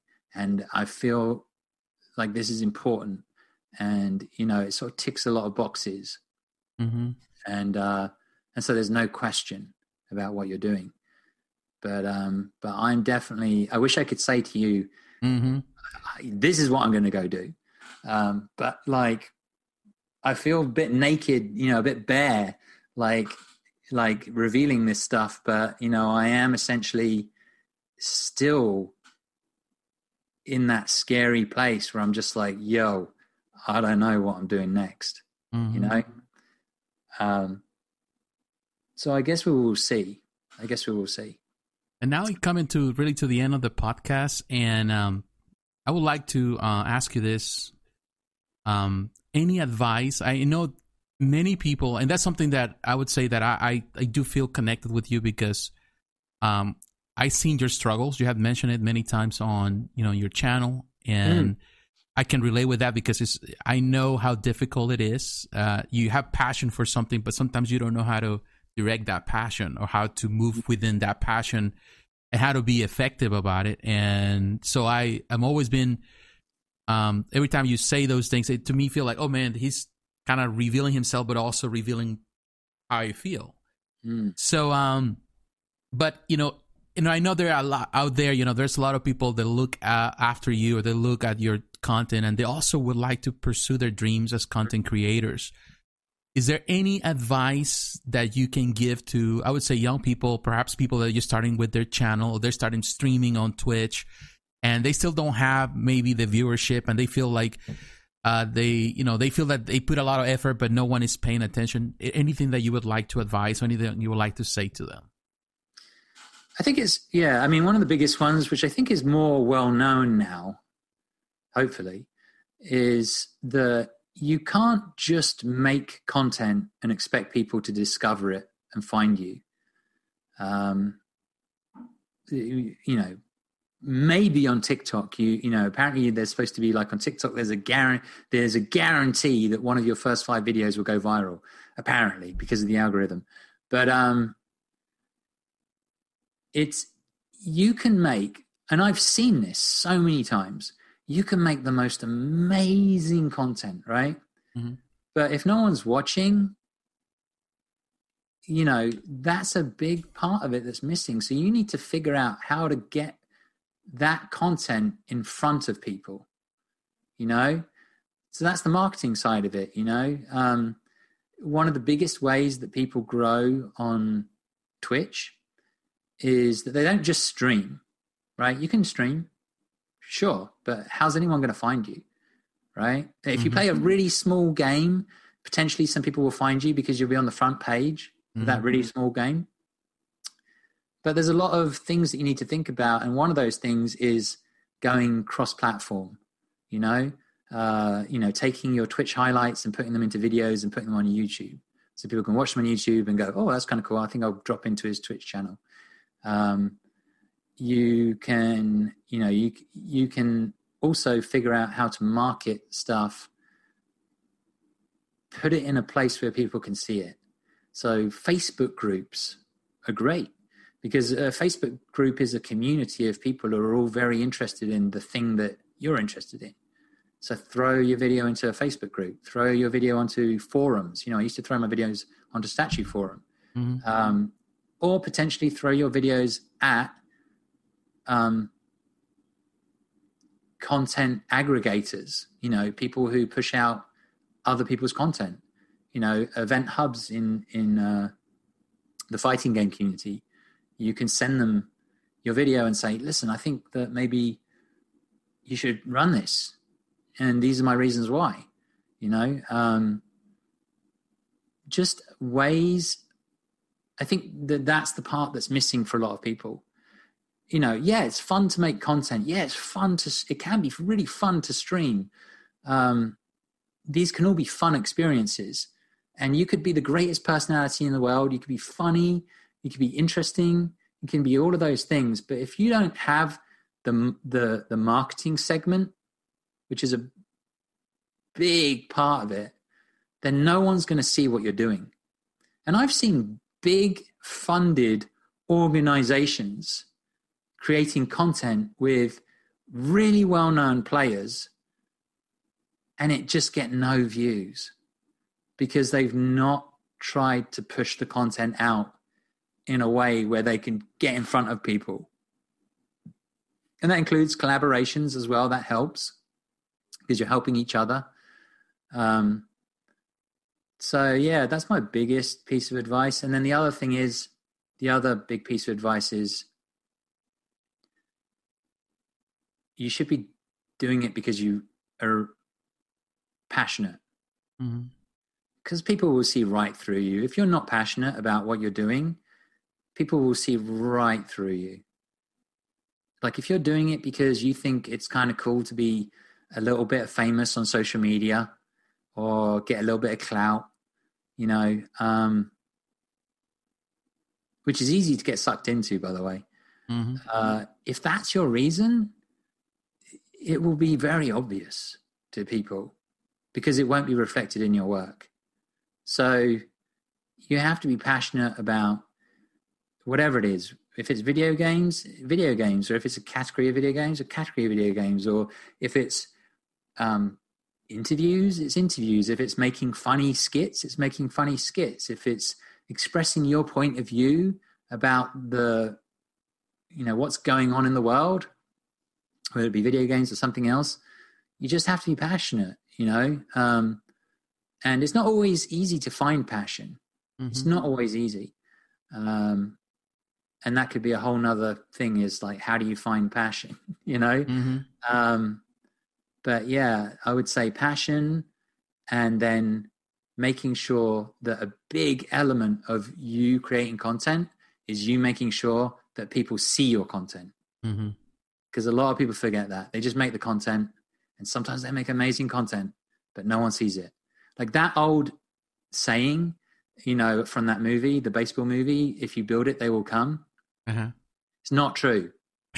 Yes. For content, it's not true. You can build it, but you better bloody get it in front of people. Otherwise, no one's going to come. That's right. And then, like, when you finally do, start to foster that community. Be appreciative of those people who are supporting you at an early stage. Yeah. Foster that community. Realize that those people are important. So I suppose that's like three things. Yes. Well, I want to say I really appreciate your time, Mark. It has been enlightening and very enjoyable. Actually, I didn't even know how to approach this podcast. I was thinking, I don't know what we're going to talk about, because there's a lot to talk about. And I know because you've been involved in so many different venues and so many things, from Street Fighter, but also in the statue collecting world. And a lot of people have seen your videos in so many different aspects. So, but I think I can really speak not only for myself, but I can speak for a lot, for a lot of people that watch your content, that you have been, inspiring in so many ways. It really inspired me early on when I started doing videos to also do the same thing. And have you always been there, changing, innovating, doing new things? And it's always good to see people like you. Your honesty, which is refreshing. Yes, we have more content creators than ever before, but not necessarily means that everyone is as honest and forthcoming about also their struggles. And on that, I can say that I can see how you feel. I can feel the same way because I'm also in the same battles emotionally. I invested myself. I left what I was doing to really dedicate myself the last 2 years full time on this. And it's not an easy thing because, once you want to do it, you go all in. You're super passionate and you're like, man, you put everything, but that you're making mistakes. Like you said, one of my biggest mistakes has been that I've been creating content and I think this is the best content ever. And all of a sudden, my advertisement game is just poor. I'm not really that good on it. Or I don't even know how to approach it right. So it doesn't matter how many, how much you invest. You can spend hours or days just creating a nice video, just not to be squashed with numbers because no one is watching it because you didn't know to do the other side, which is advertisement. So I can say that, and that I can totally relate because I've been there many, many times and I'm learning. This is a process. And I can say that also to those who are listening as, continuing what you were saying. And I think that you hit it right there on the spot when you said you have to be yourself. Be honest because people can see right through you. I think that's the first thing that you got to be important with is that just be yourself and people can see that. And like you said, second thing is do a better job in advertising yourself. And, just you have to ask. Sometimes I feel like I think a lot of people, content creators are afraid just to ask the questions, just to simply go and reach out to someone to do collabs. Something that I have struggled with for a long time. And because I've been kind of the one-man army doing everything for myself. And until recently that I realized, wait a minute, I feel that I need to start reaching out. That's the reason I started reaching out to you, to other content creators, and I've been doing videos together recently. But it's because, I realized, wait a minute, I cannot just do this by myself. You need help. Also, it kind of gives you another perspective because you can see how other people do it and what they're doing. And also their passion it's infective. It really affects the way you do things. And you feel like, hey, I want to do the same thing. I want to, it injects me passion so I can also share that passion with my viewers. But I want to say, Mark, again, thank you very much for your time. I know this has been lengthy and we asked so many questions, personal questions as well. But I want to wish you always the best and definitely looking forward to see more of you, whether here on YouTube or even on TikTok. Although I really don't follow TikTok, but I'm willing to try. If you go there, I'll do it. I just would like to see more of your content. TikTok is it's quite interesting. You should download it and just check it out because truthfully, it's a little bit. There's a little bit of gatekeeping there in TikTok. So it's generally young people. Yeah, like very young people. Mm-hmm. But I have seen content creators who have been able to leverage TikTok in a way where they've just got hundreds of thousands of followers and they've managed to take them from TikTok onto Twitch. And it's extraordinary.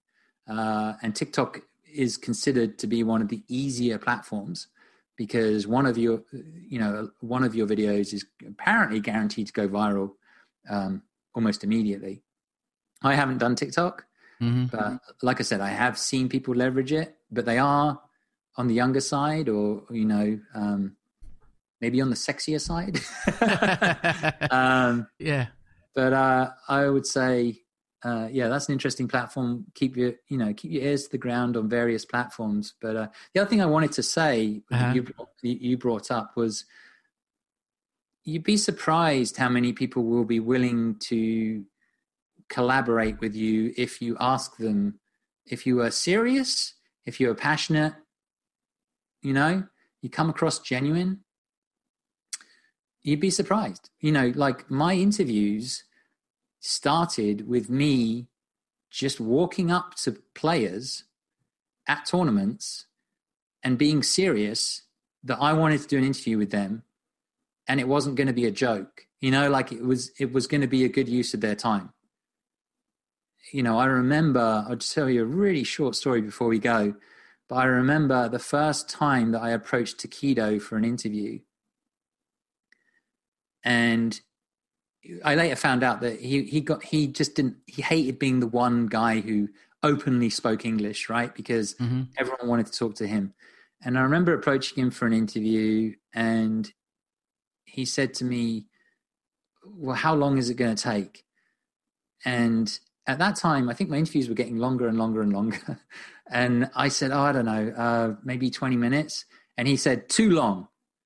And I said, oh, okay. All right. Well, just so you know, I came to this tournament to interview people, but honestly, I came to interview you. And I showed him a piece of paper, and it had all the questions for Takido. Mm-hmm.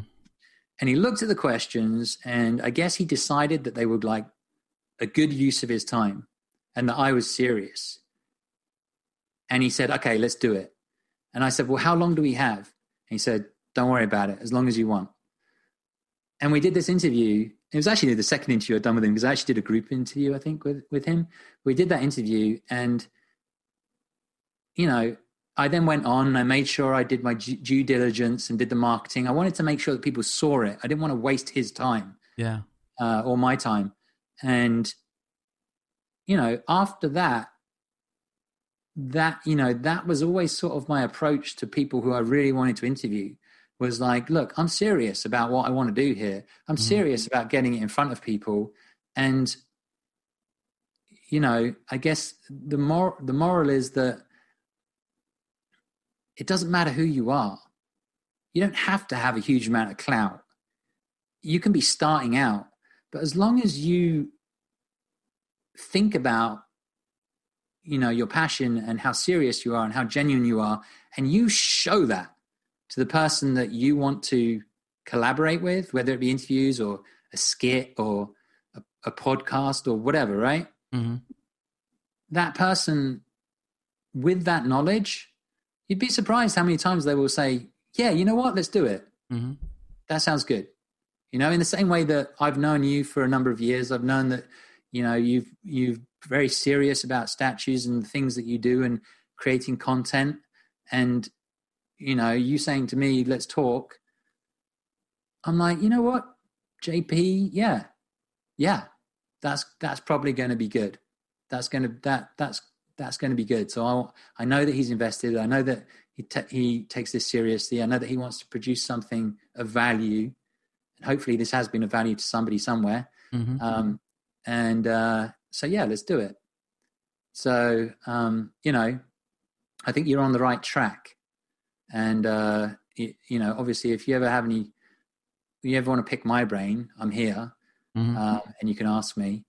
And I just want to say thanks for having me on. This is the first time I've done any content for over a year. Yeah. So yeah, it's been a while. So it's been my pleasure and my honor to be the first person to ask you these questions. Even if no one really finds this, which I don't know why not, if find this entertaining or helpful in any way, I can tell you this, it is helpful for me. I have really gathered a lot of value of this conversation. A lot of things that you have said that are important to me. And that's me in the end, the most important thing. That's the beauty of it. That is the beauty of it. There is a beauty in, although I have talked about, you know, if you really want to make it as a content creator, you need to push it out. But there is a huge amount of value in producing content, in going through that process, in expressing yourself, in having collaborations, conversations. It's therapeutic, it's enlightening, it's insightful, maybe only to you. And that is the beauty of it. That's wonderful, you know? So like, even before you get to the idea of like, how can I be successful? If you are gaining that kind of value from it yourself, it's already successful, you know? It might not be a moneymaker, but if it's enriching to you, then it's something you should be doing. And I've been thinking about that a lot recently because, you know, when I think about the idea of whether I should or I shouldn't continue in content, I always think about the value. And, you know, listening to you speak has given me a lot of value today. So this has been a good use of my time. Oh, so. Thank you. And yeah, I'm going to say that one thing that, last thing, that my wife always said that, because, you know, when I started doing this and I feel like, man, the numbers are not going up. I don't have as many viewers as I would like to have and things like that. My wife always said this: why don't you just go back to the beginning when what you're doing was all about you doing what you wanted to do for yourself? Like, and that's the reason why you gather your first viewers and followers, because they saw that you just were having fun. She said, just have fun with it. Don't worry about the numbers. They'll work out. You know, do your due diligence, do everything else you need to do, but ultimately just enjoy it. And when she said that to me, it's like, yeah, you know what? I'm just gonna do it for fun. You know, I'm gonna do things for fun again. Whether it's a podcast, whether it's this time, to me, it's not time wasted. It's time well invested. I get the chance to talk to a person that has been inspiring to me, but also I can pick his brain and learn things that I need for myself. And I feel that whoever gets the opportunity to listen to the podcast or watch the video through this over 2-hour long event, I think that if you go through the whole process of listening to Mark, you really are, that's your, you know, you didn't even pay to come and listen, and you got your money's worth, you know, because time is money. So if you really go through it, it is well invested. And I want to say again, you know, now coming to the end, finally, Mark, thank you very much for your time. I know you also, you have your things to do, and, you know, you allow me to be the first person to, you know, to talk to you in quite some time here on social media. So definitely looking forward to watch more of you, whether Twitch, you know, Facebook, Twitter, you know, whatever, you know, wherever you go, I'm always going to be there to support you. So I want to say to everyone that is watching this or listening to this, thank you very, very much for your time. Don't forget, if you're watching this on YouTube, to like, to comment, also to subscribe to the channel. This is the first time you're here. If you're listening through to the different platforms, share that with other friends. Let them know that, you know, that we are here. And also, I'm going to have in the description the information for Mark. If you have never ever, which I'm surprised if you have never ever heard about Mark, you never follow him on Twitch or YouTube, I will have the links in the description so you can follow his channel, and you can also enjoy his content wherever he's at. So my friends, thank you very much for your time, and God bless you. Take care, and I'll talk to you again. We will talk to you again. Bye-bye. Bye. Thanks for having me on.